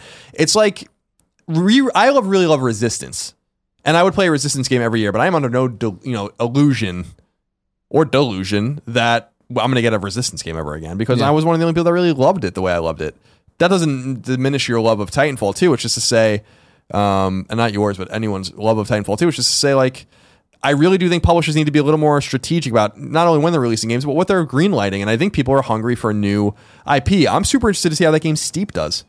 You know, I think it's gonna fucking shit the bed. Maybe. Yeah. I don't know. Probably. I mean, but who no are they marketing it at, for. and where's it going? I mean, that was their marquee game at E3, and they're certainly trying to probably play the outdoorsman crowd or the snow sports kind of people. You might see commercials for that on ESPN or at X Games one day or whatever. I just feel like there's an appetite for some different things, and video games are so reactionary and they take so long to develop that we are seeing reactions to things that were, you know, in the zeitgeist years ago. I mean, I think a lot of this shit has to do with Mass Effect. I think a lot of this shit has to do with Fallout, and this is the problem with AAA games, though, right? Where it is that, all right, cool, we're gonna make Watch Dogs. All right, we're gonna make Dishonored. All right, we're gonna make Horizon. And before Horizon's been played by fucking person one, they're out there talking about how they want this to be a franchise and they want this to be marketing opportunities. I forget what the story was from months ago or whatever, right? Where they were looking into how they could explore that fiction in different ways and stuff. And that is what Titanfall is, right? Where it's like, there's Titanfall action figures, there's Titanfall bags, there's Titanfall this, and who's buying it? Like Titanfall, I love Titanfall 1 for the month I played it, and then I was like, okay, cool, I'm on to other things, and I never really thought about it again, and I played it here, and I liked it, and the few people who have played it have liked it, but are they going to support the Titanfall novelization? No, like that's not what anybody needs. That not everything needs to be a fucking universe. Yeah, we'll see. I mean, we'll see. I think that there's more to this story. It's going to require data and some engaged minds to figure out what has happened to the gaming industry this year, because consoles are selling well. I was reading in the GameStop story, for instance, the best-selling game at GameStop is Pokemon this year. Yeah. Now, that's not surprising, but it kind of is when you consider there's a Call of Duty game and the fact Battlefield game. Pokemon Go was free. How are they making money on it at GameStop? Sun and Moon. So I like, people still want software, and and this is the unintuitive part of it. People want really derivative software. I don't care what Pokemon Sun and Moon do that's different. That is some of the most derivative bullshit that's been going on in games for 20 years. Sure, but people want it. So there's a special sauce there too. I think the problem is super complicated. It's about marketing. It's about spacing games. It's about IP that don't need sequels. It's about risk aversion. There's a lot of factors, but I'd really love to see someone really smart that has the time and the access to the data, which we no longer have, to figure out why this is happening. And it doesn't bode very well for future hardware as well. We talked about PS4 Pro doing well. I don't believe for a second that PS4 Pro is probably not flying off the shelf. I just don't. There is a stagnation right now. That I think needs to be addressed, but I don't know that it's going to be addressed by people or words. I think it's going to be addressed by future releases and kind of the trends that they're seeing now. My hope is that we get back to, for open world games and nonlinear games and choice-based games are great and they have a place and they're always going to have a place. But I want to see more tight, focused 8 to 10 hour linear campaigns, or at least things that give you that are linear but give you the feeling that they're non-linear. I think Infinite Warfare did a really nice job of that. It's non-linear. There's side quests, but it's all basically linear at the end of the day. So there's a lot of problems to address. I'm just not even sure what the problems necessarily are. Yeah, that's the problem. Colin, you ready to meet your best friend? Yeah. P.S. I love this. Best friend XOXO is a segment where you write in, give us your PSN name. We, of course, then give it out to you, the other best friends, who send messages of support or friend requests. We have a serious one today, Colin, that has a question in there too. This comes from NeoCharge7. That's the PSN name as well. What's up, guys? Longtime listener of the show and big fan of everything you guys do and the community you have built. My longtime girlfriend / the woman I love / the most amazing girl in the world, Stacy, died of cancer after a 3-year battle with stage 4 melanoma a month ago. It is crushing and feels like a part of me died as well. Having gone through bone cancer myself with 1.5 years of chemo and 3 surgeries 10 years ago, this is honestly way more challenging to go through being on the other side. She was amazing and gamed with me almost every day. When we weren't playing Destiny together, we were staying up for midnight releases and always talking about the games we were playing. She was my best friend and we even eventually bought a house together. I miss her every damn day. I have found one solid coping mechanism that works well: gaming. My question to you is how do you use gaming as a way to cope with traumatic, devastating life events like this, and does this get better? I mean, I honestly don't know what I would do without being able to escape into video games at a time like this. Thanks, Matt, NeoCharge7. Again, NeoCharge7, his username, spelled the way you would think it would be. Send him his best friend request. Yeah, it gets better. That's the shitty word of advice that there is, Matt, that bad things happen to everyone, and this is especially fucking terrible, and it sucks this happened to you, but it gets better day by day. And so you're doing the right thing now, finding things you enjoy and committing to those, reaching out, continuing to talk to people. Of course, that's a huge part of it. Hopefully now having some more friends to play Destiny with, that'll be good too. But yeah, this stuff gets better. I think we've all used, I should speak for myself. I've used it for sure. I've famously at IGN wrote about going through my divorce and playing Infamous through that. But just in general, I think, games are the distraction that I'm able to shut things off if everything else is too noisy, if Kind of Funny's too busy, or if something else is going on, or if I'm in a fight, escape into a world I really, really love. Yeah, it's tough. I mean, your situation is tough because it's not a breakup; it's losing someone. Yeah, and someone you love, and that's a different kind of pain. That's a deeper kind of pain, I think, because it's not timing or chance or whatever. It's something serious, and I don't want to downplay that, but it does get easier. And some days they're going to be one step forward, two steps back, I assume. But I think video games, much like books, much like movies, much like any form of entertainment, is a good escape as things become normal. And eventually, I do believe your life will become normalized and you will move on. But you'll always remember as well. My dad always told me, my dad was an FDNY firefighter for many years. He's a social worker now that works for the FDNY, dealing mostly with 9/11 families and people that were there because he was there. And he always says that it's important to feel the pain, to let it, to not hide from it or not avoid it, not go to the bottom of a bottle or anything like that. Don't stuff because it it's down, still let it there. boil over. Yeah, and it has to come out and you have to feel it first. Yeah. So once you do, and once you feel it, and once you let your body feel it, and once you go through that pain, then you can exercise it. And video games might be a viable way for you to be able to do that. But definitely don't. I believe in escapism in a sense, but I also don't believe in it as the end-all solution to a problem that's still going to exist when you get back, whether you're waking up from a fucking hangover or whether you're getting out of a video game. It's all the same. I mean, I'm sure, you're going through it right now, I think, and I think that's why I don't even bother bringing it up, and the fact that you're reaching out, and I'm sure at some point you probably felt stupid writing this email to two guys you don't know, or you're our best friend, as I always say, but you're writing to us about a woman we didn't know, about this thing, what you're going through, and we're here fucking talking about platinum trophies and stuff. I'm sure that felt goofy, but it wasn't, because that's the relationship we have. So if you continue to exhibit that and talk to the people and talk to your friends and talk to your people you raid in Destiny with and do all this different stuff, you're making the right choices. But yeah, it's about opening up and allowing yourself to feel it so you can move on and deal with it is great. Keep your head up. Yep. Colin, time for this week's Forgotten PlayStation game. This one comes from Outlaw Reaver. Over at kindoffunny.com/forums. Outlaw Reaver says, "Hey, Colin and Greg, I got a question for you dudes. Just wondering both of your thoughts on forgotten PlayStation IP or from large companies such as EA and Ubisoft. Why do franchises like Heavenly Sword and Dead Space become completely dormant instead of having more developers similar to Zanzaru pitching ideas for a new Sly Cooper and ultimately getting a chance to create a sequel or a reboot?" Like that, Colin? It's a Switch. It's not a game. It's a question about forgotten games. I think we already kind of answered it though, right? Not everything is going to be a fucking franchise. Yep. Dead Space had 3 chances and it was good, got great, but then it went nowhere. It's like that, you know what I mean? That's how it's got to be. The original Dead Space is one of the great survival horror games of all time. I'm not saying that. I agree with you 100%. I'm just saying Dead Space 2 was a better game than Dead Space 1, and everyone agrees. But I'm glad you feel that way. The thing with Heavenly Sword is that Ninja Theory was ready to do the sequel, and I think that, I don't remember, it's so long ago, that they were in some sort of pre-pro or they had everything written up, and I think that Hellblade game is somewhat of a spiritual successor to Heavenly Sword. It might be in the same world. I was surprised that Heavenly Sword didn't get a sequel, specifically because when it came out in 2007, I think it was 2007. Yeah. It was really the first PS3 exclusive of any resonance for me, except for Resistance. So I was surprised that they didn't go forward with it as well. And I think if Heavenly Sword came out a year or two later, they probably would have gotten a sequel because more people would have played it and bought it. It still came out during that dead zone. By the time people really started to buy PS3s, Heavenly Sword was a fucking relic, Yeah. That game was fun though. Oh yeah, totally. And it didn't have trophies, and it was a whole. There's a lot. There's a lot of reasons it was behind. Why it was behind the 8 ball in this one, and why it didn't do better. Yeah, not enough people had PS3s when trophies came around. They didn't go back and do that. Heavenly Sword, I think, honestly, could have been something, and just didn't. Yeah, Heavenly Sword was a cool game. It's got God of War vibes to it too, though. So it might have felt a little redundant to people, but I'm somewhat surprised about that too. The interesting thing about PS3 though is that it only had. It had 2 God of War games, but really only 1 proper one. So I don't know that it would have necessarily interfered with each other, especially because they came out 3 years apart. No, totally not. And that's the whole thing, is it would have been 2 that people loved. What's her name? I forget the protagonist.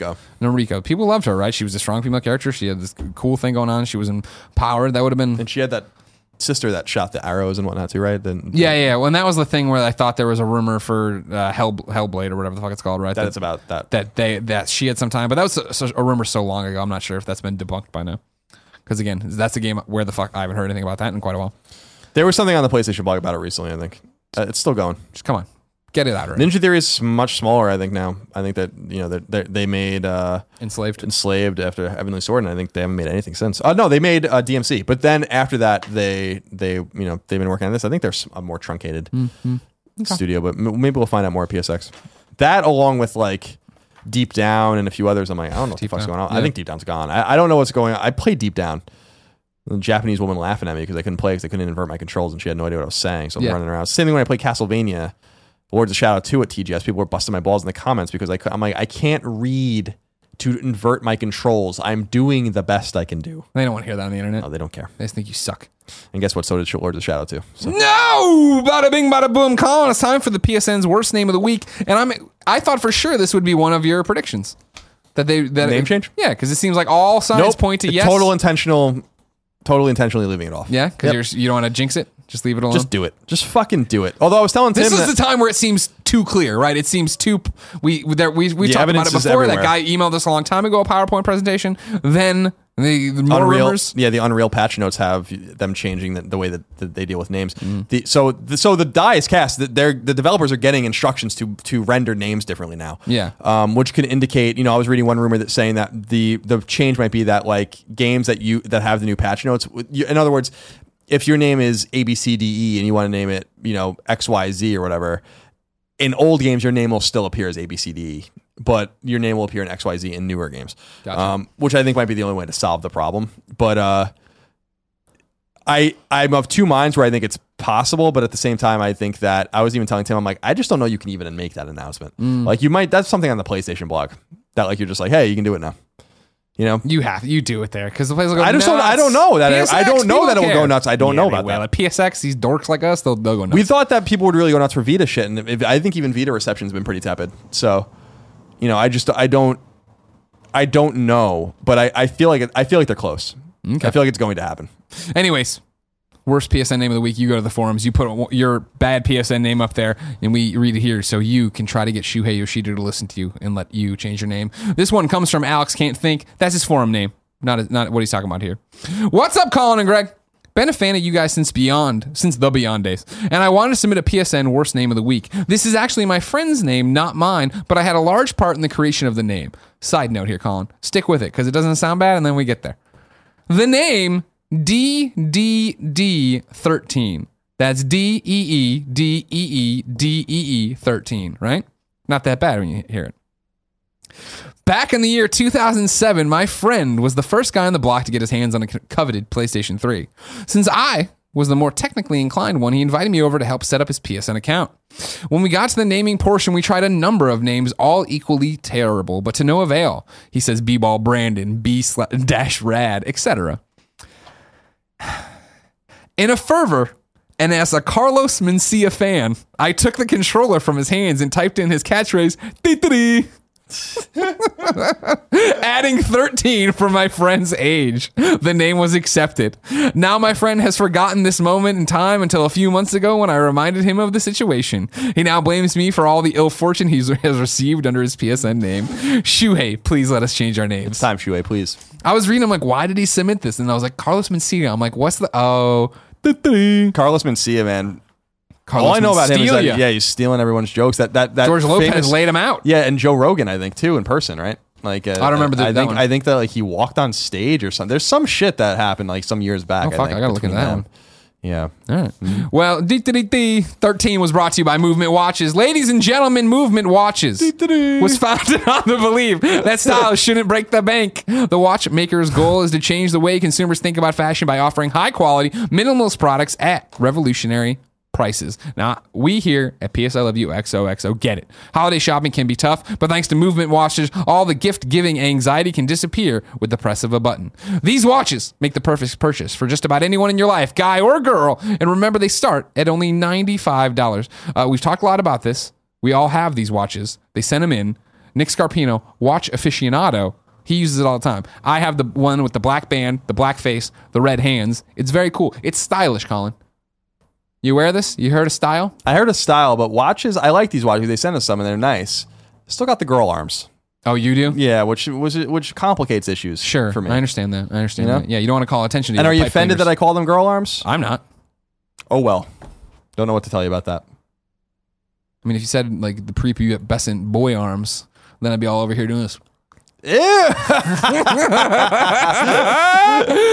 watches start at just $95 at a department store. You're looking at $400 to $500. Movement figured out that by selling online, they were able to cut out the middleman, get rid of that retailer markup, and provide the best quality price. Get 15% off today with free shipping and free returns by going to movementwatches.com/love. That's in the description of the YouTube video. Don't worry about it because it's movement, MVMTwatches.com/love. Join the movement. Ladies and gentlemen, this has been an epic PS I Love You XOXO. Remember, we are the #1 PlayStation podcast on the internet. We post every Tuesday at 9 a.m. Pacific time, and this is a product of kindoffunny.com. So please go there, subscribe to the 2 YouTube channels, watch the other shows, subscribe on iTunes, like the things, leave feedback. It all works out in the end to make us make better cool crap. Remember, PSX is this weekend, Saturday, over at twitch.tv/kindoffunnygames. We will start at 9:30 a.m. Pacific time, pre-show. Then we'll do reactions where we watch the stream with you at 10 o'clock. And then immediately following that, we'll do a live PS I Love You XOXO, which will be episode 64. That will then post immediately to YouTube, MP3 services. Then Tuesday, we'll put up our panel that we're doing Sunday at PSX, noon. Remember, 1 o'clock, you can come meet and greet us afterwards. Every episode of PS I Love You XOXO ends in a song and a segment we call Sing It as Shuhei. This is where one of you talented motherfuckers goes over to kindoffunny.com/PSM. You give me your song that you made. I need an MP3 to put at the end of our MP3. I need a YouTube video to annotate out to at the end of our YouTube video. Today, Colin Moriarty, we have a celebrity guest. This is Taylor Noel. Now, I know what you're thinking. I don't know Taylor Noel. I know Taylor Swift. I know Joey Noel. Where's this hybrid? What if I told you, Colin Moriarty, Taylor Noel was the daughter of Deacon from Nashville? How's that? Huh? That makes me like the real life daughter of Deacon? Yeah, not in the show. No, not Maddie Deacon's in the show. Okay, no, not Maddie. Not Maddie. Not Maddie. This is a real life. Okay. She's blood related to Chip. Oh, that's Chip cool. Eston. Yeah. She just put out a new... My dude Chip. Your boy Chip. She just put out a new EP called Out of My System. She says, hey, Greg, everyone knows internet friends are the coolest kind of friends. It would mean so much to me if you were able to play this. This is, what is it here? This is the song Too Good off of the EP Out of My System. She also just turned 21. So she got her whole life ahead of her. She's putting out music. We never did this. We could have done this. I had an album with my band when I was like 19. But can we go, is it out? Can you go get it right now? No. In fact, I was talking about it with Ramon because I found Ramon's old In Simplest Form EP from when we were in college. Yeah. Like, I don't even know where any of my shit is. This was before this the Paper Champ? Paper Champ, yeah. Yeah. When you get Paper Champ on Spotify? I have to find the recordings first. Somebody's got them. You're telling me my friend big old Betty Ann Moriarty doesn't have them? Big old Betty Ann might have them. Get some 8 tracks out there. Mm-hmm.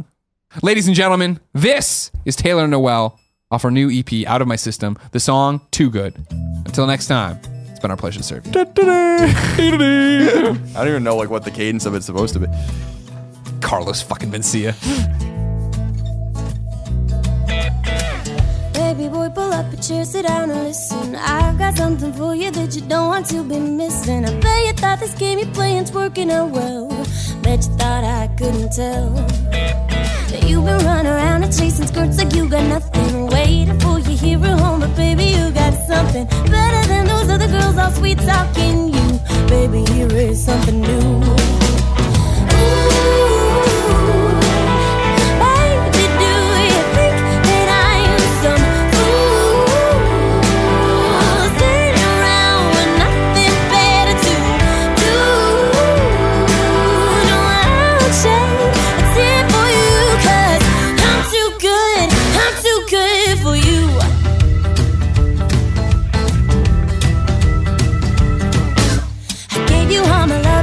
Trust in my affection, but nothing else before you, boy. I gave you my attention, so thank you kindly for